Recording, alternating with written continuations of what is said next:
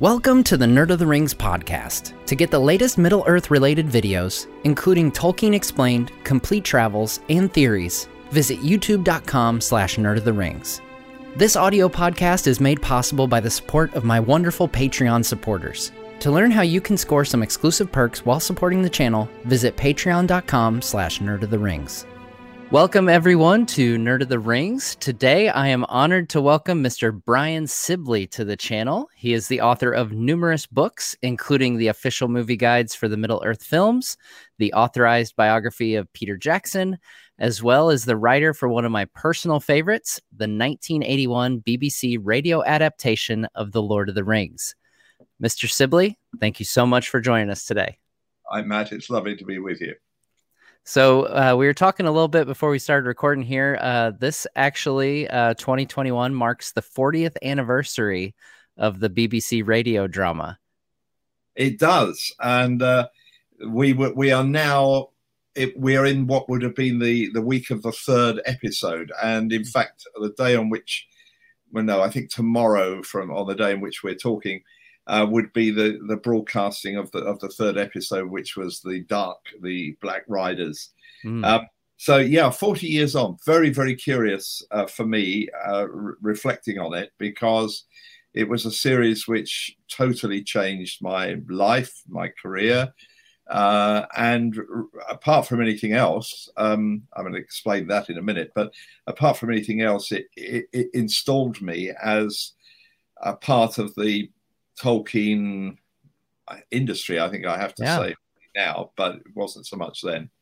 But for me, it was a watershed, because I had been writing for radio. I loved radio. I grew up listening to radio, and I adored what a friend of mine called many years ago the theatre of the mind. And you know, the idea, which we probably may touch back on, but is that on radio you can do all kinds of things that you can't do on film. Well, of course, you can do them on film. But what I mean by that is that it has a completely different nuance, because what you're creating, it's a joint creation. It's not just the writer or the actor. It's a relationship with the listener, because as you describe characters or scenes, or as the actors play their parts, you, the listener, start co-creating the images are there, you know, and that's what makes it so unique.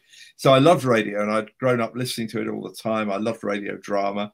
It did introduce me to masses of books and by different authors who I was previously unaware of.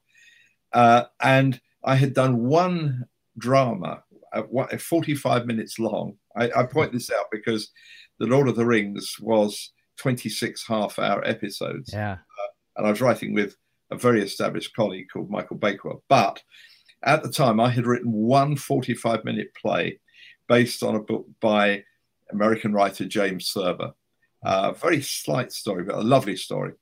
And the BBC in those days, it's all very different now, but in those days, it was very much, it was a bit of a kind of a club, really. And if people liked what you did, they would come back and say, is there something else you'd like to do? So the BBC said to me, what else would you like to do? And I offered them the recently published at the time, posthumous book, Morris, by Ian Forster.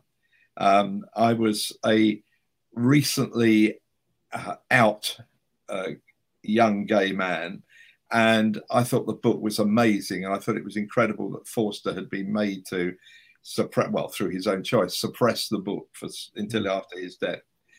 Well, it was too strong meat for the BBC, so they said, no, we can't do that. Subsequently, of course, it was made as a movie and big success. But back then, we're talking 1970, end of 79, they wouldn't have contemplated doing that on the BBC. So what else would you like to do? And I drew up a list of, I don't know, probably a dozen books that I was infatuated with that I would like to do. And at the end of the list, and this is absolutely true, I put, or maybe The Lord of the Rings. And I put it because it seemed like the least likely thing that anybody would do, you know. I mean, it's huge, and it's 3 volumes, and how much would it cost, and how would you do it? Anyway, in those days, you could wander in and out of the BBC, not now, of course, at a moment's notice. And I was young, impoverished, really. I'd only recently gone into freelance after years in local government and banking and doing things I hated. I was now trying to earn my living as a writer. So I used to, if I'm honest, whenever I went to London, I would go into the BBC's broadcasting house, their head place. Yeah. Because I knew that I could wander into the canteen and get a cheap meal. So I was on my way to get a cheap lunch when a guy called Richard Imeson, who was head of what was called the script unit, he was the person who was responsible for not necessarily commissioning all the things, but sort of lining up writers with projects and so on. I did a lot of commissioning.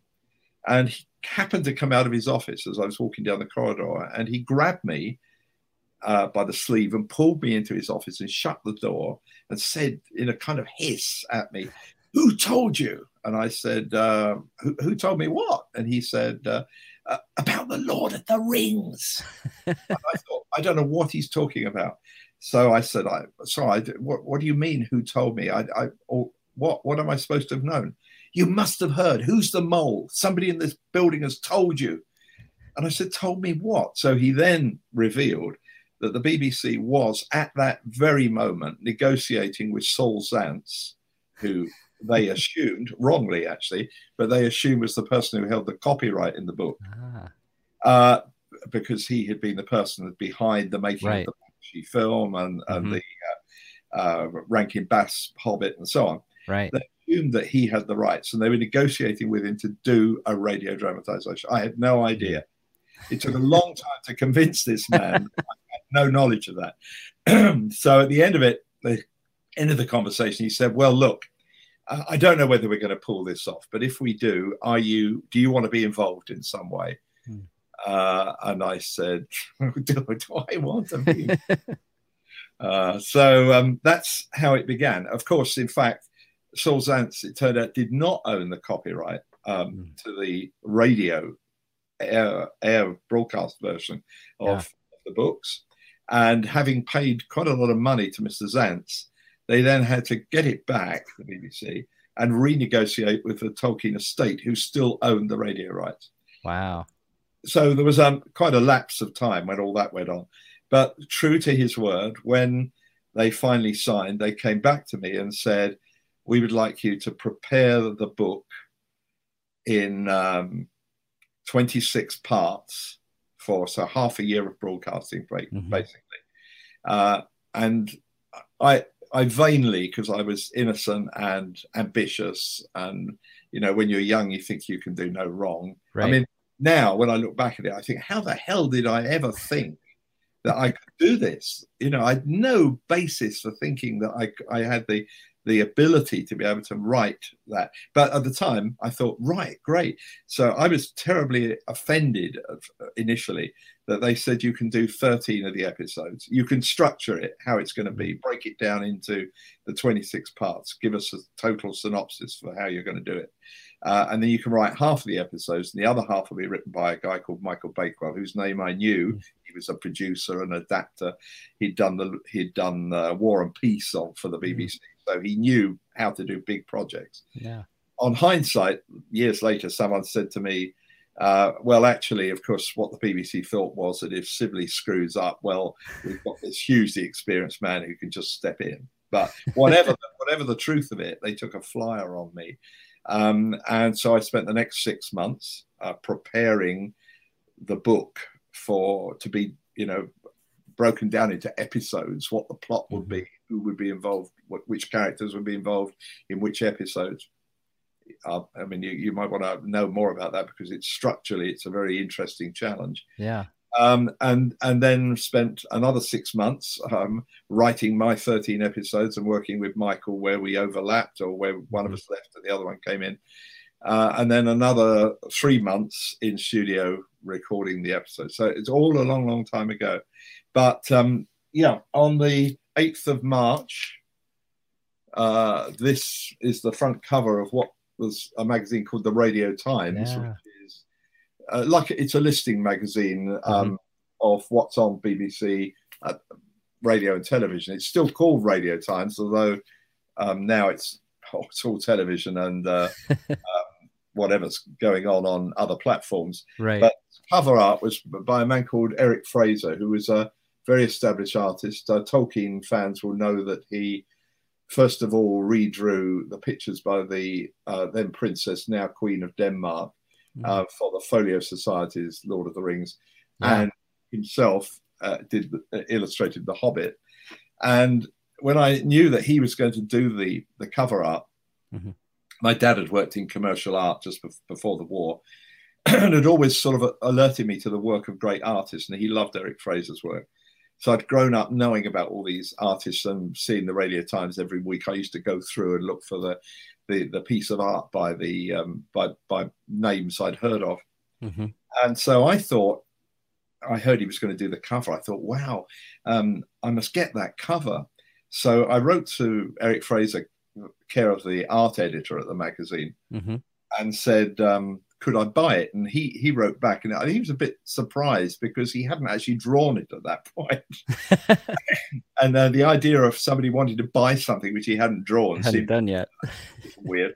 Anyway, yeah, he said, if I get it back from the BBC, then we could make a deal, he said. And he said, use your influence to encourage them to give me back my artwork. I didn't know I had no influence. I didn't know who I was.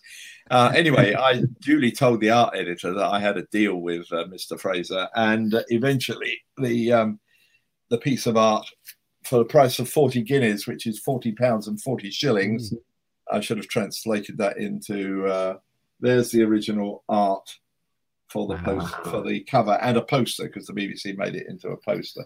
So very, very precious to me. And this year it's hung on the wall for 40 years, but this year I find myself looking at it quite a lot. So you mentioned the challenge of adapting the Lord of the Rings. What was your process like? Deciding what to keep and what to cut. A couple popular examples. Obviously, there's a group of fans that really want to see Tom Bombadil in pretty much everything. Excuse me. But one thing that you all did keep was the Scouring of the Shire, which the very first time that I listened to it, I was very pleasantly surprised. I thought that was pulled off really well. So how did you go through that process of what to keep versus what to cut? Well, it was very difficult. And the main difficulty is the fact, as you're aware, that once the fellowship has broken, that Tolkien no longer tells the story chronologically. Right. He tells you about Sam, Frodo, and Gollum. He tells you about Aragorn, Gimli, and Legolas. He tells you about Merry and Pippin, and cuts between the three main threads, plus all the other, they're not incidental, but all the other characters that come on, like Theoden and Denethor and so on. So the real problem for me was not just knowing that I had to make it chronological, because I had half-hour episodes, and if I'd followed Tolkien's system, well, you would have had maybe 4, 5, 6 episodes with Aragorn, Legolas, and Gimli, and then you'd have gone back in time for 4 or 5 episodes and had Sam, Frodo, and Gollum, which obviously wasn't going to work. It had to be chronological. But of course I knew, because I'd read Tolkien's letters, I knew that Tolkien was very, very strongly against the idea of the story ever being presented chronologically, which of course is nonsense. I mean, my admiration for the professor is unbounded, but the man was wrong. He was not a novelist, and actually, in saying that, therein lies the strength of the book. The fact that he was not somebody who was writing for a living, writing novels for a living. That he wasn't, and of course, in the period we're talking about, editors didn't work in the way they do today. I mean, today an editor would have thrown the book back at him and said, "You can't possibly have a structure like this. You've got to into some chronological page-turning way." So that was the first hurdle. Everything was fine up to the breaking of the fellowship, and from then, how was I going to do it? So basically, I followed the appendix to The Return of the King, because in The Tale of Years, at the back of the Lord of the Rings, Appendix B, you have listed there every single date where something happened. Mm-hmm. Now, in the book, it's kind of Tolkien tells you where we are in relation to what other people are doing by things like pointing out the phasing of the moon. So right. One character will see a full moon, and then several chapters on, you see another group of characters, but they're seeing that moon that was referred to earlier. Excuse me. So I thought I'm going to follow that chronology. But of course, then I had to work out how always to have all of these groups of characters in every episode, which was, important for lots of reasons, partly because some of them were star names, Ian Holm, particularly, playing Frodo. And for British listeners, now probably for other people know of his work as well, but actors like Sir Michael Hordern and Robert Stevens, Sir Robert Stevens, these were names that people knew. It was part of what was going to make people listen to the series. So they all had to be somehow or other in every episode. And that in itself is a nightmare, because the Fellowship, that's the problem with the first half of the book, that you have 9 key characters. And of course, they don't all speak in the book at all. I mean, people don't think about it. But if you're watching Jackson's film, for instance, there are loads of scenes where the 9 are there, but they don't all have a piece of dialogue, but they're there in the background or to one side. So you're aware of them as a fellowship. On radio, if somebody doesn't speak or doesn't have a vocal presence, they're not there. So what do? Do you invent kind of lame language like... that's what I think too, or so say I, or something like that, in order to establish they're all there. Quite a challenge, actually. From the moment of the breaking of the Fellowship, basically, I followed Tolkien's list of dates and events, and then I always tried to find a cliffhanger. So 30 minutes in, or 29 minutes in, something would happen that either anticipated something that was going to happen, or something dramatic occurred, which would leave you waiting for the next episode. And that's the old trick of every soap opera that's ever been done, that you want people saying, I must hear next week. And that was all of that I enjoyed. I was wise enough. Very early on, I said to Michael Bakewell, because I knew I was going to have 13 episodes, he was going to have 13. I didn't know how it was going to be done. Nobody said to me, well, you have 1 to 13 and Michael has 14 to 26. Nobody told me that. So I thought, well, I have to find out how we're going to split the work. So I said to Michael, how do you think we should do it? Wanting to be inclusive, and he said, simple. He said, this is your project, which was incredibly gracious of him. You take whatever episodes you want, and I'll do the rest. Wow. But I wasn't stupid enough to not stop and think, what can I do the best, knowing how inexperienced I was. And I knew that the Battle of Pelennor Field would not be something I had the faintest idea really how to tackle. I could work out the synopsis for the scene, what had to be in it and where you come from too. But actually writing dialogue for people in a battle, I didn't know how to do that. So I chose for myself the first few chapters, so all the stuff to do with the Shire, leading up to Bree. So there was some action stuff in there, but basically it was the kind of stuff that I felt most comfortable with. And I chose the end chapters from Mount Doom. So I did have the episode at Mount Doom where the ring is thrown away. And then I had a bit in the middle, which I think was around the Dead Marshes. I'm not entirely sure. But left to Michael all the really difficult stuff, the ride out, the ride of the Rohirrim, Theoden, and Gandalf when they ride to Helm's Deep, all of those things I had no idea really how to do. But we worked very closely, and there were quite a number of times where Michael would ring me up and say, look, I'm really stuck here. I don't know how to get this last bit into my episode. Can you pick it up? Can you deal with it? Or I'd say to him, I'm running a bit short here. Is there anything you can unload back to me, and how can we do it? So we worked very closely like that. And I learned a lot from him because he was an immensely experienced writer. So I was, I was really lucky. I mean, for me, it was like the beginning of a career which I might have spent years trying to establish for myself, because the series got huge publicity. And everybody started tuning into it. And, people just, because we're talking about a time before you could rerun the stuff that you'd missed, which we're also used to now. I mean, you can just pick it up later on a podcast or on a watch again platform.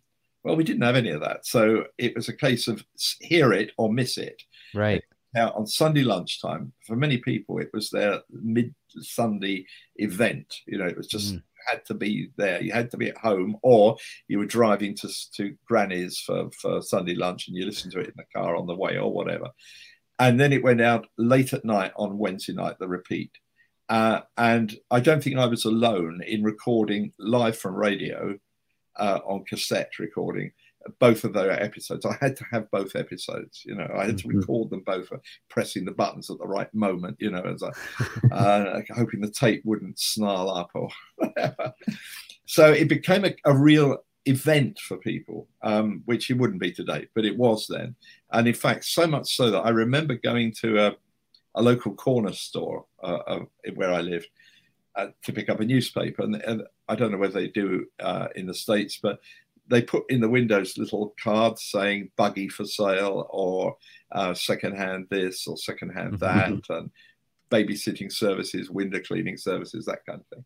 And there was a card in this window. Obviously, the person didn't know that I lived in this area, in the area where they were sticking their card in the window, saying, "We'll trade any episode of The Lord of the Rings for episode 8, which I missed." So that's how manic people were. That particular person, I was able to copy it and give them a copy of it, so that was fine. But it was obsessive. People bought the poster of that cover in their hundreds. I remember the BBC asked me to write all the copy for the back of it. And I was pretty pushy as a youngster, really, I now realise. And I said, "Well, what are you going to pay me?" And they said £200, I think it was, which was quite a lot of money. And I said, "No, I want a royalty. I want 1 penny on every poster you sell." Anyway, they wouldn't give in to me. And eventually it became this great, massive thing where I was told that I would ruin the whole event by withholding my copyright or my willingness to do it. And so I caved in and did it. And of course, the thing sold out the very first printing and went on selling for zillions and zillions of copies. I mean, I'd have made an absolute fortune just out of writing the blurb about Tolkien and the actors of the story on the back of the poster. However, there we are. And the cover rather, which I managed to obtain years later, well, 2 years ago, actually, there was an auction in London where all of Eric Fraser's other drawings came up for sale, because every week in the Radio Times, he did a little drawing. And I mean, I'll give you, I should mention this actually, first of all.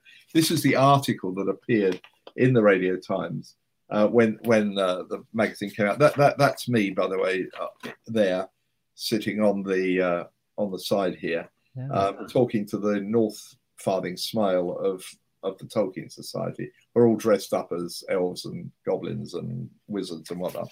And the Tolkien Society did fantastically, because right at the end of the article, which did, if you weren't happy with cosplay, would have made you feel a bit uncomfortable. But it said at the end, the address of the Tolkien Society is, and then the address of the then secretary.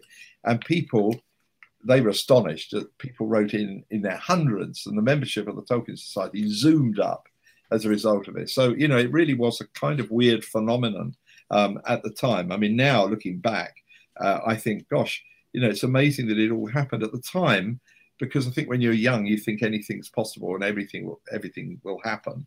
I just assumed, I wasn't surprised. I just thought, well, that's exactly how, of course it would be like that. Right. But this is the page on the day of the actual broadcast. Now, that little drawing in the middle here, that's, I've got to go the other way. Here we are. I can't get used to doing things backwards. Can you see it now? No, you can't. There we are. A little bit over. There you go. There you go. There.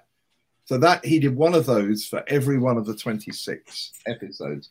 3 of them weren't published because there was an industrial strike and the Radio Times couldn't print. But 2 2 years ago, all of these drawings came up for auction at Sotheby's, the auction house. Here's one of them, which is oh yeah, was used on the cassette boxes and on the back of the poster, and shows Gandalf strangely holding the ring, which he only does, of course, fleetingly in the book, with obviously Frodo and Sam behind. And I managed to buy, I nearly paupered myself, but I managed to buy all of the art relating to the radio series, which, yeah, so it was a challenge, but because I was young and hungry, I don't mean hungry, I mean ambitiously hungry. Yeah. I thought I can do it, whatever it is, I can do it. It's not going to be a problem. And I was a bit of a pain in the studio. I think the producer, I don't think I know, the producer actually came to dread my being there, because if I mispronounced anything, I would say, no, you can't do that. No, it's not that, it's this. And of course, some of the names are quite, as you know, the language of Middle Earth, or the place names, for example, they're quite a challenge. And actors, have got a long speech to, particularly Aragorn. I mean, Robert Stevens had lots of problems because, trying to create a character, but then say Emin Muel or Cirith Arnor or something, or in the middle of your speech, just come like a foreign language out of nowhere, was a real challenge for him. Christopher Tolkien made an audio cassette which we could play to the actors with how to pronounce all the names of places. But frankly, they'd listen to it a couple of times, and then, of course, when it looms up halfway through a long speech, they've then forgotten how to say it. So it was a real challenge for some of the actors. But, it was a fantastic cast. And Ian Holm was, well, and of course, I'll come on to it, I'm sure, but Ian Holm, of course, would later play Bilbo. And his Frodo was, he knew the book inside out and back to front. And he studied so much of how it was going to be. I mean, he would frequently we only had an hour, a day and a half for each half-hour episode to rehearse and record. But he would often do several takes because he wanted to find a different nuance to the performance or whatever. Other actors, quite different. Michael Hordern, who played Gandalf, didn't understand anything about the book at all. He had no idea what it meant. He'd never read the book. He only read the scripts, and he only read the scripts as they were delivered to him. So when, in the Mines of Moria, on the bridge of Khazad-dûm, Gandalf plunges to his fate, he rather grumpily came into the control booth and said to the producer, Jane, I'm very confused. My agent said I was in, I think it's 17, 18 episodes. I seem to have died in this episode.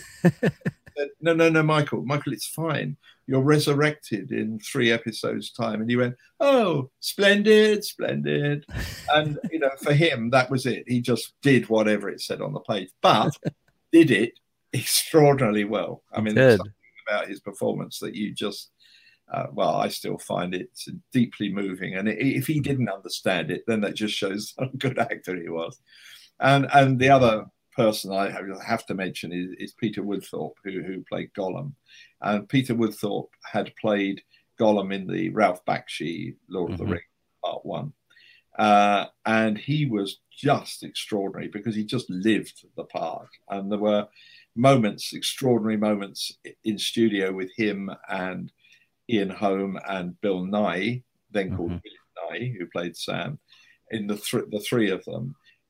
Which were physical. I mean, this is actors standing around a microphone with bits of paper in their hand, turning the page and reading on. Yeah. But there were moments where he and Ian grappled with one another. And there's a moment where Frodo subdues Gollum. And, Holm was sort of forcing Peter down onto the studio floor. It was extraordinary to watch, really. I mean, they're all dressed in their usual, sneakers and trainers. Right. But inside they were all living it. They were living it, and I think that's what people picked up on, really. Absolutely. Yeah, I am just in awe of the cast and the performance. I just so easily get sucked in to the story. And one of the things I thought was interesting as someone who was originally introduced through the Peter Jackson films is how similar really the actors from the radio drama are, to the film actors and vice versa. I think of Gandalf, obviously, and I mean, honestly, the one that's probably the most different is Ian Holm as Frodo. But it's kind of crazy that I think anyone who's a fan of the films, if you just jumped into the middle, you could probably guess which character it is just by the voice. It's kind of eerie how similar they are. Well, the thing about the voices was very early on. The producer Jane Morgan was adamant that what she didn't want was funny voices. I don't know whether you know the Mind's Eye American radio production. Yeah. Where how we talk like that, it's kind of somebody thought they needed to be cartoony. I mean, I can't criticize the voices, particularly in either the Rankin Bass Hobbit or the Backsheet, because there's some great actors in those providing the voices there. Yeah. And apart from Peter Woodthorpe in the Backsheet, Michael Graham Cox, who played Boromir again in the radio version. So there's some great voices. But what Jane wanted to do was two things. First of all, she didn't want silly voices, funny voices, but she wanted to make sure that all of the voices, particularly of the Fellowship, all were so distinct that you didn't ever have to think, is that Merry or is that Pippin? Merry and Pippin were probably the closest because they were both young actors. Right. But if it was Legolas and Gimli, there was no doubt which actor you were listening to. So she had an ear for that. She was a great, still is actually, a very, very experienced producer, and has produced masses of very character-driven books for radio, particularly Dickens. I mean, she's done masses of Dickens. And so she was tuned in to knowing what voices would work well against other voices and so on. Yeah. I think that's important. But of course, it isn't accidental that either the characters have similarity with Peter's, Jackson, that is, or that the structure of the films is very close to the structure of the radio version. Because Peter had the cassette version of this radio version. When he was traveling from Wellington to Auckland as a young student, he was traveling by bus. He listened to, he wasn't a great reader of books at that point. He was a picker up of stuff in other ways, audio particularly. So he listened to it on cassette, traveling up to Auckland to go to college. And it's not accidental that much of the same structure, I think. I don't think I'm claiming something there that isn't there. And indeed, once in an unguarded moment, Jackson said something to the effect of, "Well, we're following your scenario here," or something. And they did actually say, he and Fran said of the last episode where I had kept back some dialogue between Frodo and Sam at the Grey Haven. So I'd kept it back so that you would hear Frodo's voice just before Sam went back into Bag End and said, "Well, I'm back." Right. And in Sam's head, you hear Frodo say, "There's so much for you to be and to do." Yeah. And Fran said, "Well, we stole your ending." By the way. But it's not accidental. But in a way, that for me is all the more remarkable that I was in love with the books. I mean, I haven't talked about how I came to read the book and why I love Tolkien. But for me, this accidental event of saying I'd like to do the Lord of the Rings, which was beyond the bounds of possibility, ended up with my being involved and going on being involved with stuff to do with Tolkien 40 years later. Yeah. So you touched on it, and usually it's my first first question I asked people. I think I was Well, just I don't actually anxious. say anything, actually. I'm just non-stop talking. No, you're great. Yeah, I think I started with the radio drama because I was excited to get to that. But yeah, tell us how you got first introduced to Tolkien. I read The Hobbit from the school library. I can still see the copy. It was a very rather boring grey, black and white cover. And I loved it. And I loved it because I was a very, very slow reader. Not the best person in the world to have to handle anything to do with long books. I still am very, very slow. I tend to remember most of what I read because I read slowly. I read late in life. I was quite, I wasn't the smartest kid on the block, and was very late to reading. But I loved books and I loved being read too. But I was I think now I would say that I was very probably dyslexic, but nobody knew or didn't have a label to put on it at that time. Today, probably I would have been helped better. Yeah. So I read The Hobbit and loved it. And then I thought I need to read The Lord of the Rings. So I got it out of the library, public library, and realized it was 3 volumes because they had it as sort of 3 separate volumes. And I couldn't cope with the prologue. There was this long prologue which Tolkien wrote setting up, about the history and pipeweed and all this. And I just got bogged down in it. And I thought, and then I kept looking at how long it was, and I'd flick through it and I'd see all these long words and names that I didn't understand. And so I didn't read it. In the meanwhile, however, I was intrigued enough about Tolkien to pick up whatever else came along. So I found Farmer Giles of Ham and Smith and Wotton Major when it was first published, and The Adventures of Tom Bombadil. This copy, which of course is close to, because it's from the Red Book of Westmarch, so it's the book that supposedly contains the stories and verses written down by Bilbo and Frodo. So it's got a strong link with The Hobbit.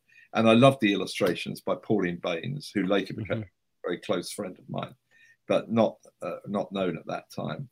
And I wanted to send Tolkien something. By this time, I had bought the 3 volumes. I still hadn't read it, but I bought them. So I wrote him a fan letter. I copied out some of the runes around the edge of the Hobbit cover. And I wrote something in Quenya. I don't know where I got it from, somewhere in the Lord of the Rings. I don't know why I did, because I mean, like, why would you write to Tolkien and write something that he had written in a rather bad facsimile of his immaculate Elvish handwriting? Anyway, I did. I mean, thank God I don't have the letter, which was probably toe-curlingly embarrassing. But anyway, I couldn't afford to send these 3 big volumes to him. So I thought, this is ideal. It's thin, it's light, it won't cost much to send, and I can include the postage for its return, which I did. So I sent it care of his publishers, George Allen and Unwin. And it came back, with a letter from a lady called M. Joy Hill, who was press officer. There it is. And she will be known to many Tolkien people because it was to Joy Hill that Tolkien left the rights in Bilbo's last song. Right. And she wrote, "Dear Mr. Sibley, Professor," this is 1969, 15th of January. "Dear Mr. Sibley, Professor J.R.R. Tolkien has asked me to return your copy of The Adventures of Tom Bombadil, which he has autographed on the title page. And you will also see that on page 60, Professor Tolkien has made a correction to the last line of the poem on that page. Yours sincerely, for George Allen Unwin, M. Joy Hill, press officer." And on page 60, which is the last verse of the poem called The Sea Bell, there is the correction. I mean, it's tiny. So let me put it up. Whoops. Up. There we are. You can see it now. Yeah. Wrong way. Oh, there you go. There you go. He's added the word I to the last line. So it says, "To myself I talk, for still they speak, not men that meet." And it's men that I meet. So you put that in. And he signed the title page. And some years later, I met for the first time Pauline Baynes, and with a great deal of effort, because she was very reluctant to sign the book, because she said it's worth a lot of money with the professor's signature in, and I don't want to spoil it. And I said, but your name's on the title page as well. And I finally persuaded her to sign it, and there it is. That's fantastic. With both his signature and hers, which is, I guess, probably, I'm not saying it's one of the most valuable things that I own, but it's certainly one of the most precious things that I own. Absolutely. So I didn't follow up the conversation, probably the correspondence. Probably if I had have done, I might have, it might have gone on. But I was just thrilled to have had anything back.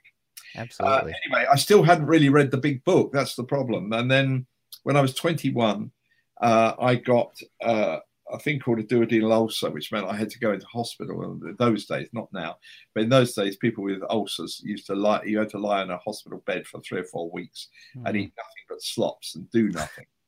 So it's horrible. Yeah. And I thought, what am I going to do while I'm lying in this hospital bed for weeks? So I got my parents to bring me 2 things: the book, which was then in a 1-volume paperback, very famous volume, which many people will be familiar with, which was for my generation a kind of a Bible, really. It's this with Pauline Baynes' cover and the back, showing the Shire, and on the back Mount Doom and Minas Tirith, and a torch. And I started I forgot the prologue. I left the prologue. I just started with chapter 1, Long Awaited Party, and just read and was totally hooked by about page 70 or 80. Couldn't put it down, under the covers at night like a kid of 6 with a torch, reading after lights out. So that's how I got bitten by the Tolkien bug. I mean, I'm not an erudite scholar of Tolkien in the way that so many people I know and friends that I have. I mean, the Thomas Shippies and the people, I'm not in their league in any means, but I've never lost my passion for the books, and of course, spending such a close amount of time on the Lord of the Rings in adapting it, I have a kind of different kind of feeling to it about the book, because I read it first of all just loving it, and then I read it again trying to dissect it and see how it worked, what made it work. So that's my kind of relationship with it now. The day coming up shortly, which is Tolkien Reading Day. I don't know if you know about Tolkien Reading Day. Absolutely. And I'm reading The Black Gates Open, which is the chapter I've chosen to read for my slot. And just the moment I started just reading it through again and just thinking, gosh, I love the language. I love the kind of formal,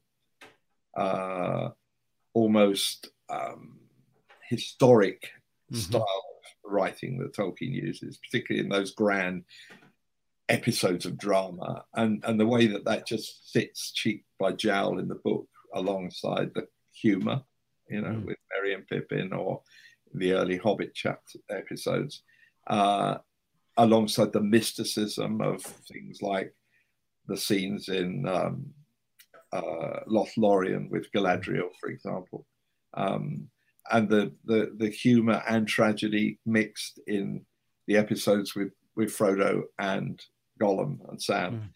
I just love the way the whole book. I mean, as I say, no editor today, I think, would say to Tolkien, "Yeah, you've got it absolutely right." Most editors would say this element doesn't work or that doesn't work, but it works with him or for him. Yeah, absolutely. Yeah, and you mentioned Tolkien Reading Day. That obviously, if you're not familiar with it, it's it'll have passed by the time this episode comes out. But it's a great day to celebrate Tolkien's works. It lines up with the destruction of the One Ring on March 25th, and every year, especially now that we're in a more virtual world today, they have a lot of online events, and the all day. What you referred to is the all day, people sign up for slots and everything. I think I go a couple hours after you, actually. I'm going to be reading some from Helm's Deep. So I'm looking forward to just letting that play all day as people read from Tolkien. So with adapting for the audio drama format, you mentioned there, there's some unique challenges, and I would imagine there's some unique things, almost advantages with that format as well. How did that come into play when you were making Lord of the Rings, and maybe what were some of the challenges, and how did you overcome those? Well, yeah, there are real challenges. I mean, we used a narrator. I think today, where I'm doing it now, I've done lots of dramas since. I dramatized all the Chronicles of Narnia, all 7 of those books. And those, I began using a narrator with those. But from that, I moved on to what is a real challenge, which is to tell a drama without having a storyteller, actually. And I've done that with the Gormenghast novels of Mervyn Peake, and with T.H. White's huge epic Arthurian romance, The Once and Future King. And I've managed to do it. And I think if I was doing it today, I would try not to anyway. The challenge would be not to use a storyteller. But having a storyteller enabled us to deal with those things like place and location and description. Yeah. Because the worst thing in the world is where actors have to describe things. Right. The actor Timothy West wrote a humorous play once for radio, which was called "This Gun in My Left Hand is Loaded," and it was full of that kind of dialogue where you had to explain to the listener what was going on. Yeah. Nobody ever, in any film you've ever seen, gangsters, you have never ever heard a character say, "My God, he's got a gun," because somebody draws a gun and they scream or they shoot or whatever happens. But nobody says, "This is a gun and I'm not afraid to use it." Right. So the problem with radio is, how do you know? How do you know that somebody is, in that case, drawing a gun or unsheathing a sword? Well, you can hear the sound of it, maybe, but nobody in the real world would say, if they were approaching the Golden Hall on horseback, before you see the great house of Theoden King. Yeah. You wouldn't be doing it. You would just be there and just go. Yeah. So the problem with which we had a narrator to help with, which was a great help, but just finding those moments where something dramatic happens, like, for example, I mean, having mentioned Theoden, the moment at the Golden Hall where Gandalf, who's of course not given up his staff, saying it's his walking stick and so on, then subdues and unpowers Gimli, Grima. That moment, how do you show that dramatically when you can only hear it? Visual moment. So all visual moments. That's why I said I was so scared of the idea of battles, because a battle on radio, unless you've got something to hold it together, that is not just people banging things against something else, right? Saucepan lids, whatever, because they weren't using real armor, obviously, right? And you can have the sound of galloping horses, and neighing, but what do? You're having people going, "Oh my God, I've been hit," or you just can't do it. So you have to find ways around it, and it's a great challenge. There's a wonderful sequence that I love in the radio version, because I didn't know how we were going to resolve it, and Michael Bakewell resolved it himself for me, which was brilliant, which is Theoden's ride. And he took Forth Rode the King, and it was set to music, and it became a kind of running motif through that sequence, with battle scenes and bits of dialogue interspersed, but with this, as though a ballad, as if a balladeer was telling the tale to you. Right. He had to write some mock Tolkien because there weren't quite enough verses to cover what he needed to. So he wrote more verses, which I don't think many people actually spotted, which is shows how well he did it. Yeah. So there were moments, and we were lucky that we had a great composer, a guy called Stephen Oliver, who wrote a musical score. The BBC aimed very high, and they were wanting someone like Sir William Walton, a really noted composer, and they all turned down. But I had years before, a friend of mine, well, who will be known by name to many Tolkien inklings people, a guy called Roger Lansing Green, who was a friend of both Tolkien and Lewis, and C.S. Lewis's first biographer, had staged at his family home an open air production of Alice Through the Looking Glass. Oh, yeah. And Stephen Oliver was a young student, and he commissioned him to write a score for it.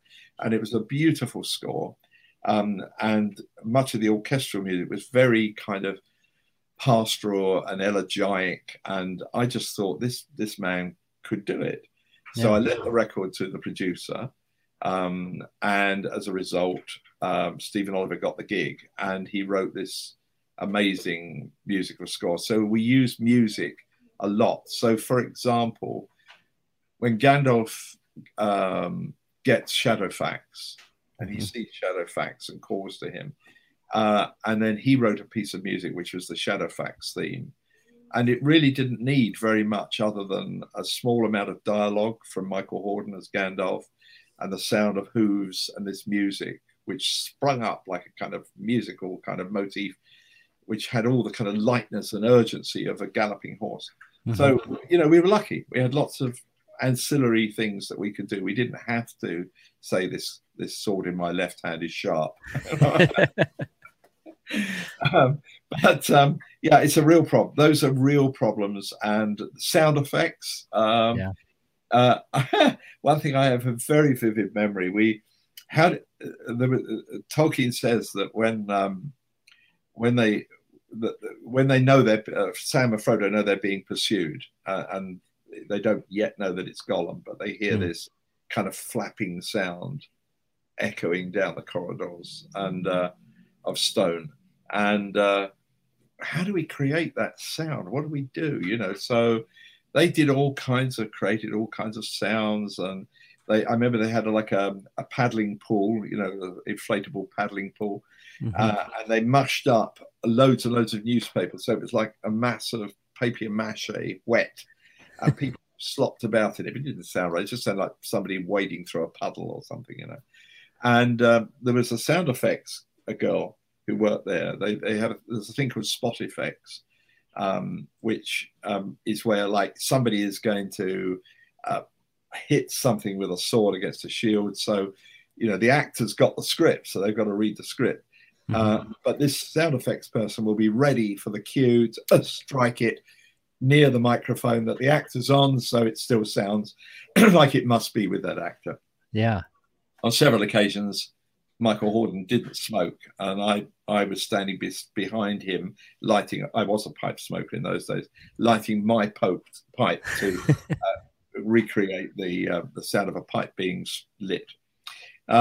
Anyway, this particular sound effect girl was a substantial lass.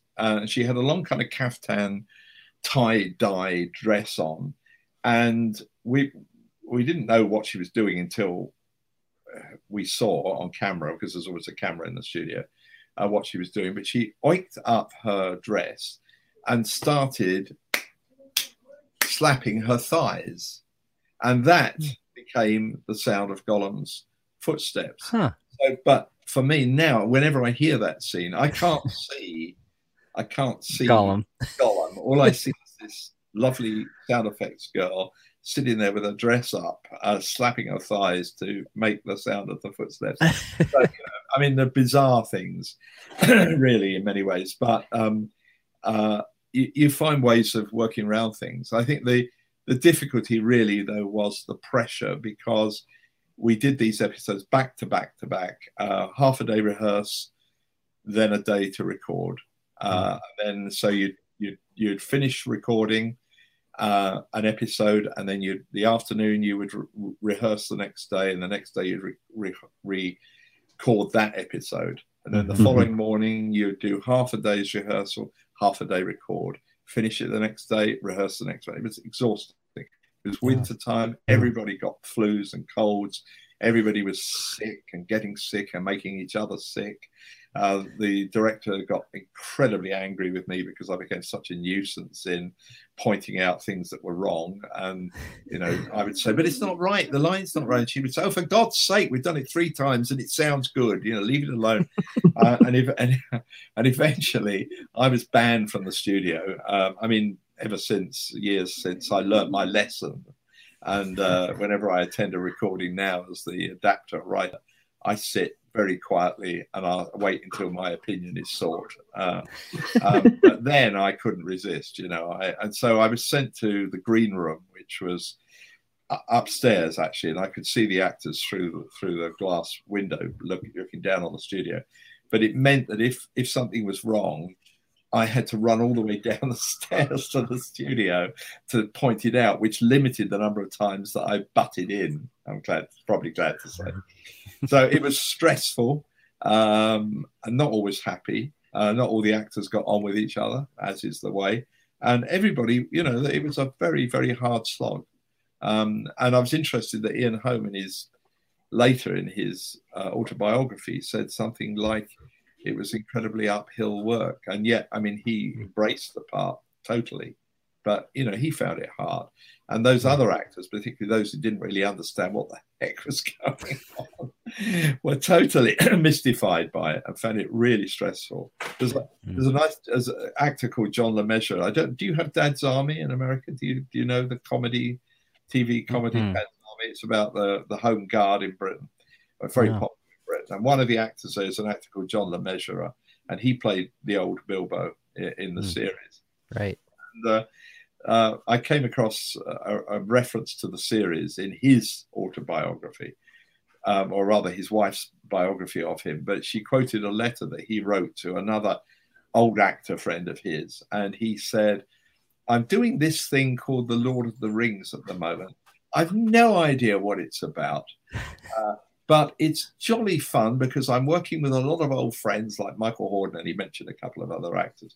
So, you know, not all the casts were necessarily totally aware of what was going on. But if you're a good instinctive actor, you know, there are times when I think if an actor is really good, you don't necessarily need it's a terrible thing to say, Paz, but you don't necessarily need a cerebral understanding of the part if you just embody it, which is what good actors do. One of the actors in the series, Peter Woodthorpe, was in the first English version of Waiting for Godot, and along with another close friend of mine, now also deceased, Peter Bull, and both of them would tell me of the rehearsals for that difficult, inscrutable play. And how they were rehearsing it. And none of them really understood what it was about. Yeah. On one occasion, Peter Brook, a great theatre director who was directing this first English language production of Beckett's play, they were asking him, you know, well, what's this about? What are they waiting for? Who is Godot? And Peter Brook said to them, look, loves, we've only got 3 weeks till we open.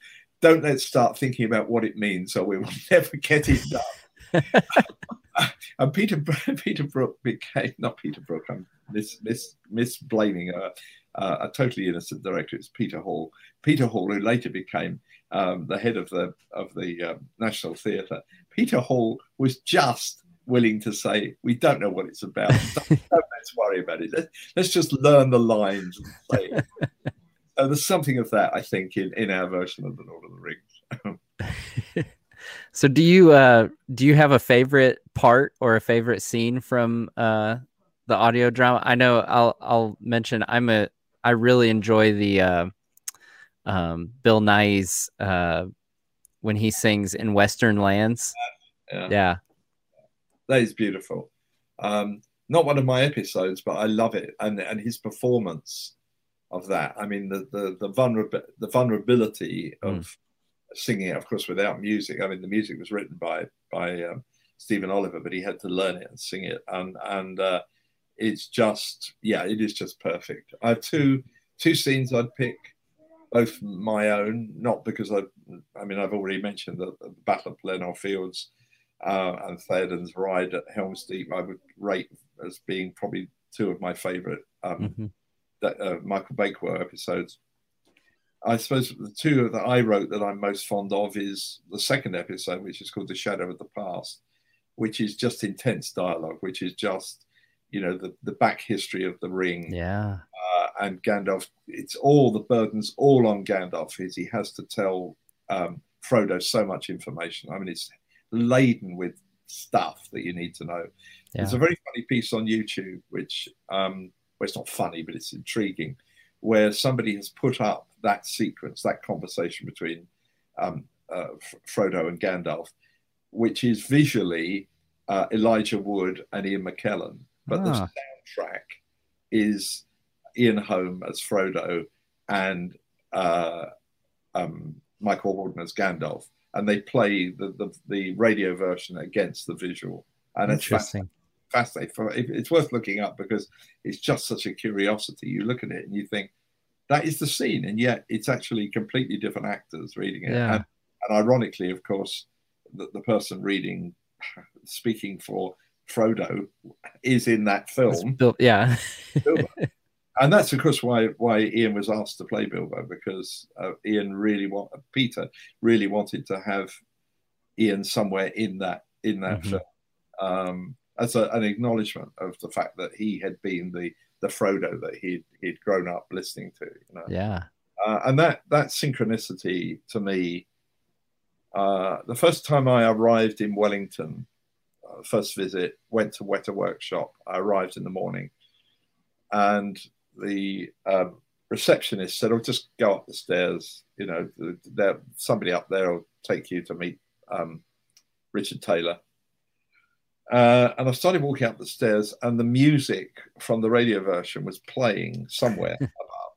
And I walked into what was one of the workshops, where now a great friend of mine, Gino Acevedo, was working on the maquette for the face of the scary Bilbo. Oh, yeah. Rivendell, where he suddenly goes like, he was making the model for that. And he was listening on a cassette player, or it was probably a CD player, on his desk to the radio Lord of the Rings. He didn't know it was right. He didn't know it was coming. And that was, to me, was a sort of really amazing moment of synchronicity, you know, like walking into this extraordinary place where they were making all these fantastic creations. I mean, a group of people of such blinding talent, as you know, I mean, I just loved every moment I was in the company of those creative people, and had developed a great friendship with them. I mean, Gino amongst them, but Richard and Tanya and all of the sculptors and painters and model makers. I just loved what they did, and for me, although of course I went back later to chronicle the Hobbit movies, right, it wasn't the same, because I remember going into a studio and seeing the model of Minas Tirith. You know, this they normally they call them miniatures, of course, but because it was so huge, right, they called them bigatures. You know, you probably knew that. But so there was this bigature of Minas Tirith, and I was just utterly blown away, as I was with Helm's Deep, which they also created, of just the intricacy and the detailing.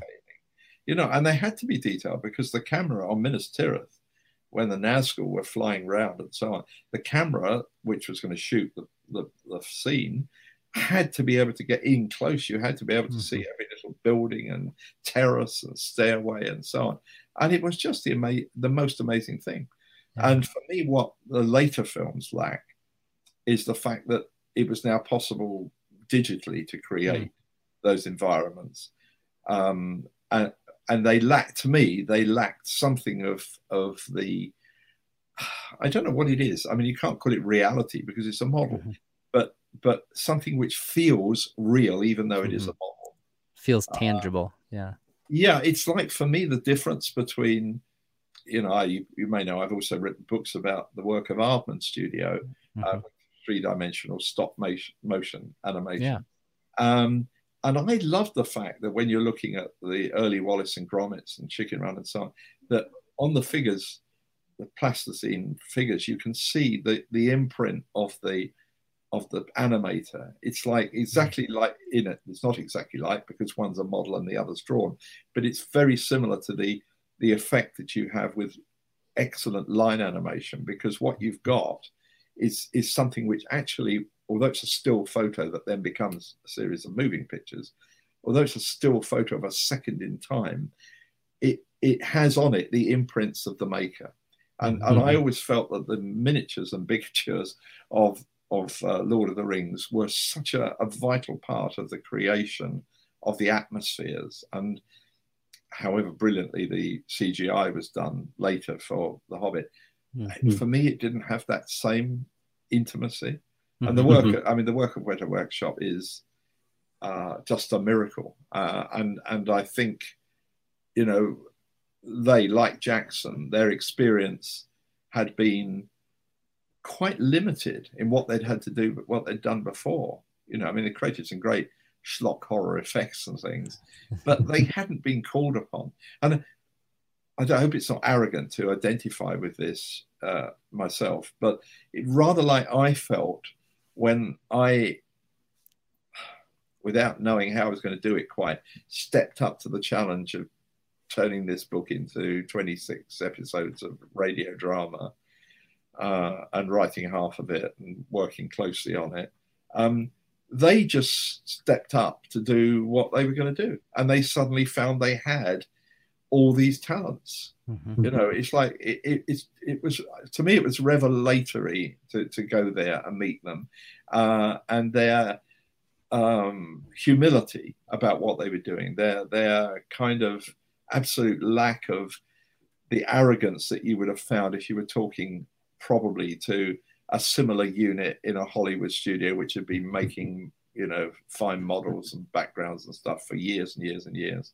It was a voyage of discovery. I mean, that's what I liked most about the Lord of the Rings film series, I think, was that it was itself was a journey, like the radio version. It was a journey. You know, our journey in writing the radio version lasted for, well, I suppose it was a year and a half in total or something, from the concept to breaking it down to writing the scripts to rehearsing to recording.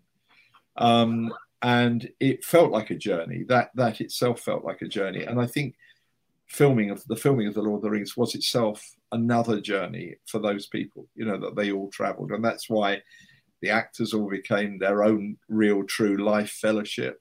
And true too of all the craftspeople and the, you know, the hair designers and the makeup artists. All of them became their own kind of army of friends and colleagues, which of course most film production companies you don't have the chance to do, because you make a movie and then you move on and make another movie. And these guys were all locked into making a movie for several years, and that, I think, that sense of fellowship really shows in that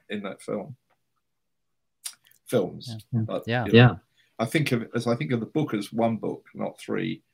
You know, as everybody knows, it was never intended to be a trilogy. Tolkien wanted it to be a book, and it was financial considerations that led the publishers to chop it up into 3 parts.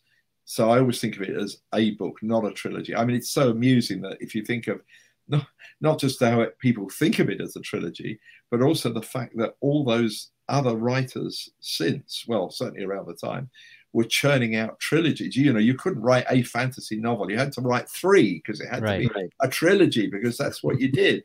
You know, if only they'd known, they could have just got away with writing 1, you know, Guy Gavriel Kay and people like that. So interesting. But I think of it as one film, really, even though it is 3 films. And it is a real journey. And of course, for the viewer, like the listener, you travel that journey. And the book, I mean, let's face it, at the end of the book, when Sam says, "Well, I'm back," you have completed, you know, your journey. And I know fans who are reader fans who, at that point, just go back to page 1 and start again. You know, it's definitely bittersweet when you get to those lines of Sam's. Sorry, I'm getting a little echo there. So Well, back up just a little bit. You mentioned, obviously you've visited set there in New Zealand. What what was your first reaction when you heard they were going to be making films based on Lord of the Rings, having adapted it for radio yourself and knowing probably better than most the unique challenges of adapting, and you had 13 hours to do it, which I guess, theatrical versions are about 9 with the Lord of the Rings trilogy. So, they're even dealing with less runtime. So what was your reaction, kind of having an inside knowledge of the challenges of adapting Tolkien? Well, obviously, yeah. What are they going to do with it? I suppose. I mean, I have vivid memories of seeing the Bakshi film in the cinema and being confused by a lot of it, even though I knew the book by then. I mean, I was really puzzled at why Saruman was sometimes called Saruman and sometimes called Aruman. Aruman. And why was that? I'm totally inexplicable. I did, however, adore, and I don't think I shamelessly stole, but certainly modeled my opening to the very first episode on Bakshi's silhouetted history of the ring, which is still, to me, I remember it as being like a powerful piece of imagery, and I thought it was fantastic. When it came to the radio version, I have to say it went through, I don't know how many permutations. I mean, I wrote it and rewrote it and rewrote it. How can you simply tell this story? How can you whittle it down to enough information to give the reader, the listener rather, a concept of what is to come? And Christopher Tolkien saw the scripts, and he was very helpful.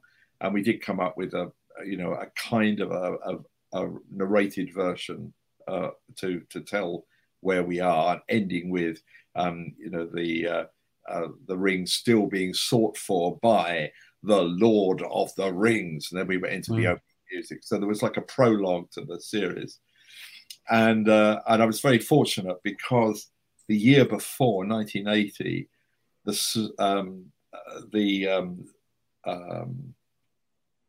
Unfinished Tales had been published, and in it was the account of the hunt for Gollum.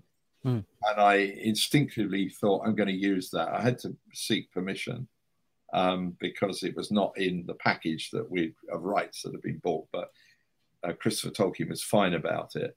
So we were able to come out of that opening montage before we went to Hobbit and all the rustic kind of peasantry kind of nonsense and stuff. Before that, we had this scene where the riders are searching for, they're searching for the ring, and they stumble on Gollum, and they take him to Barad-dûr, as is recorded in Unfinished Tales, and he is tortured there and reveals all he can remember, which is the Shire and Bagginses and Hoppises. And so, it meant that I was able to establish Gollum right at the beginning of the series, before, long before we ever get to hear him, because we don't really hear him until, the first appearance of him is, of course, when they're on the River Anduin, following the boat. But there've been odd flapping noises and things in Moria, but nothing tangible. So I was able to establish him several episodes before he made his actual appearance. But I did kind of, the two things were kind of doubts in my mind about the film version. One was because the moment I heard, I looked to see what Peter Jackson had done, and my first reaction, I have to say, was, I don't think this man can possibly do this. I mean, I saw bad taste, and I thought, I don't know. And I just thought that, why have they chosen this person? Which, of course, is probably what most of the movie industry thought as well. Yeah. But there was a very memorable day. I was, myself and a friend of mine, Jane Johnson, who writes as, now I've forgotten her pen name, Jude Fisher. Jane Johnson and I, along with the people from HarperCollins, were invited to a screening of just a taster of footage, and we all had to sign NDAs, non-disclosure agreements.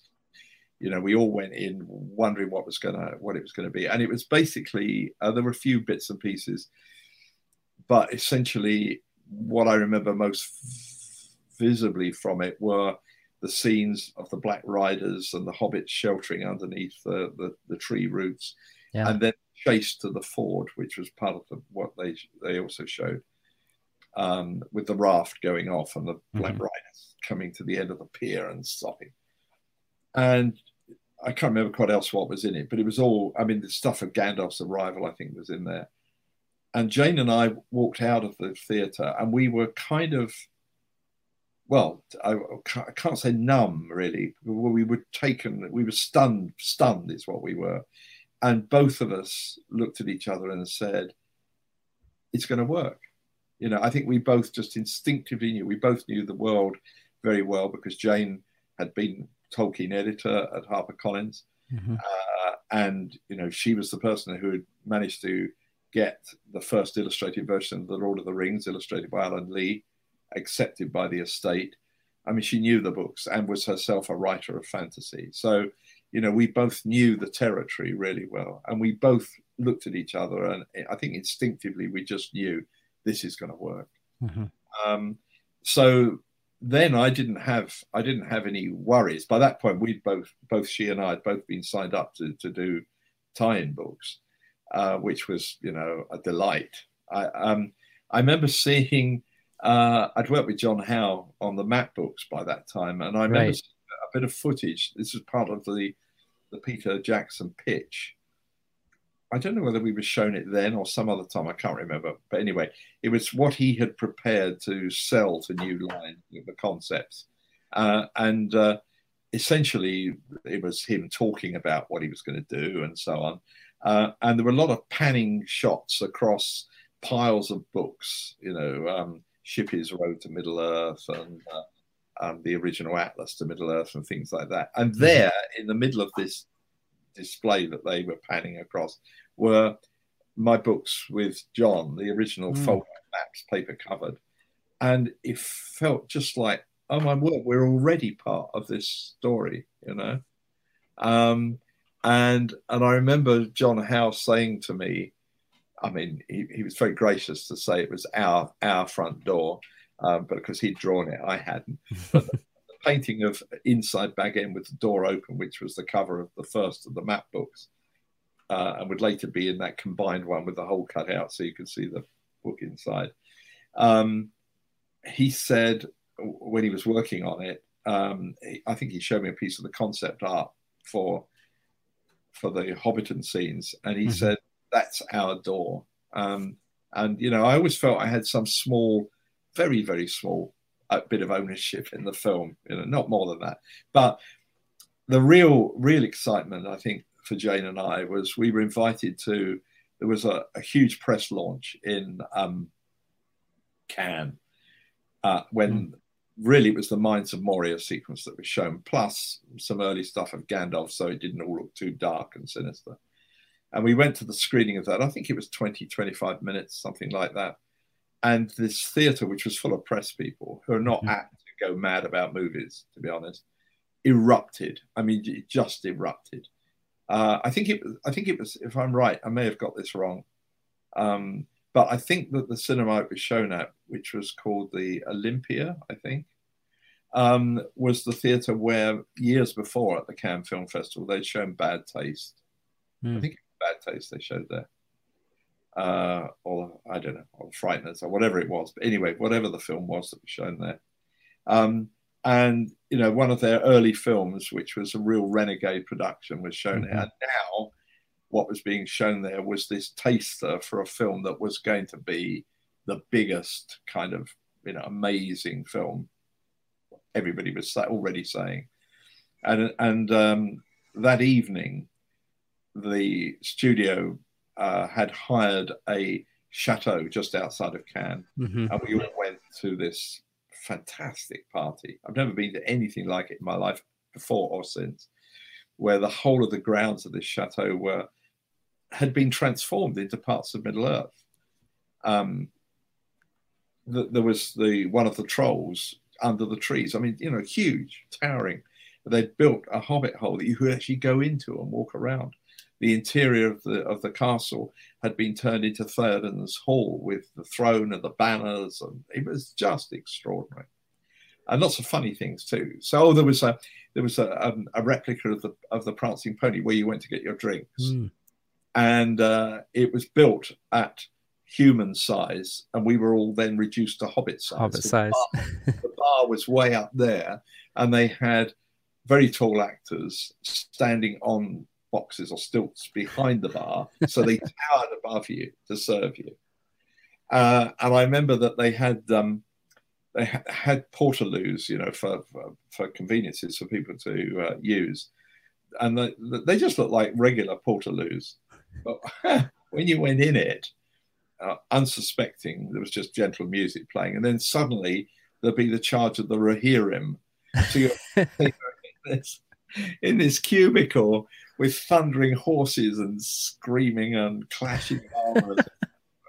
It was an amazing event, and Jane and I were hugely privileged because we were given kind of access all parts because we were writing our books, and there was a green room set aside in the chateau for the cast, so they could escape from the interviews and all the rest of it. And we we cohabited their green room, which was fantastic.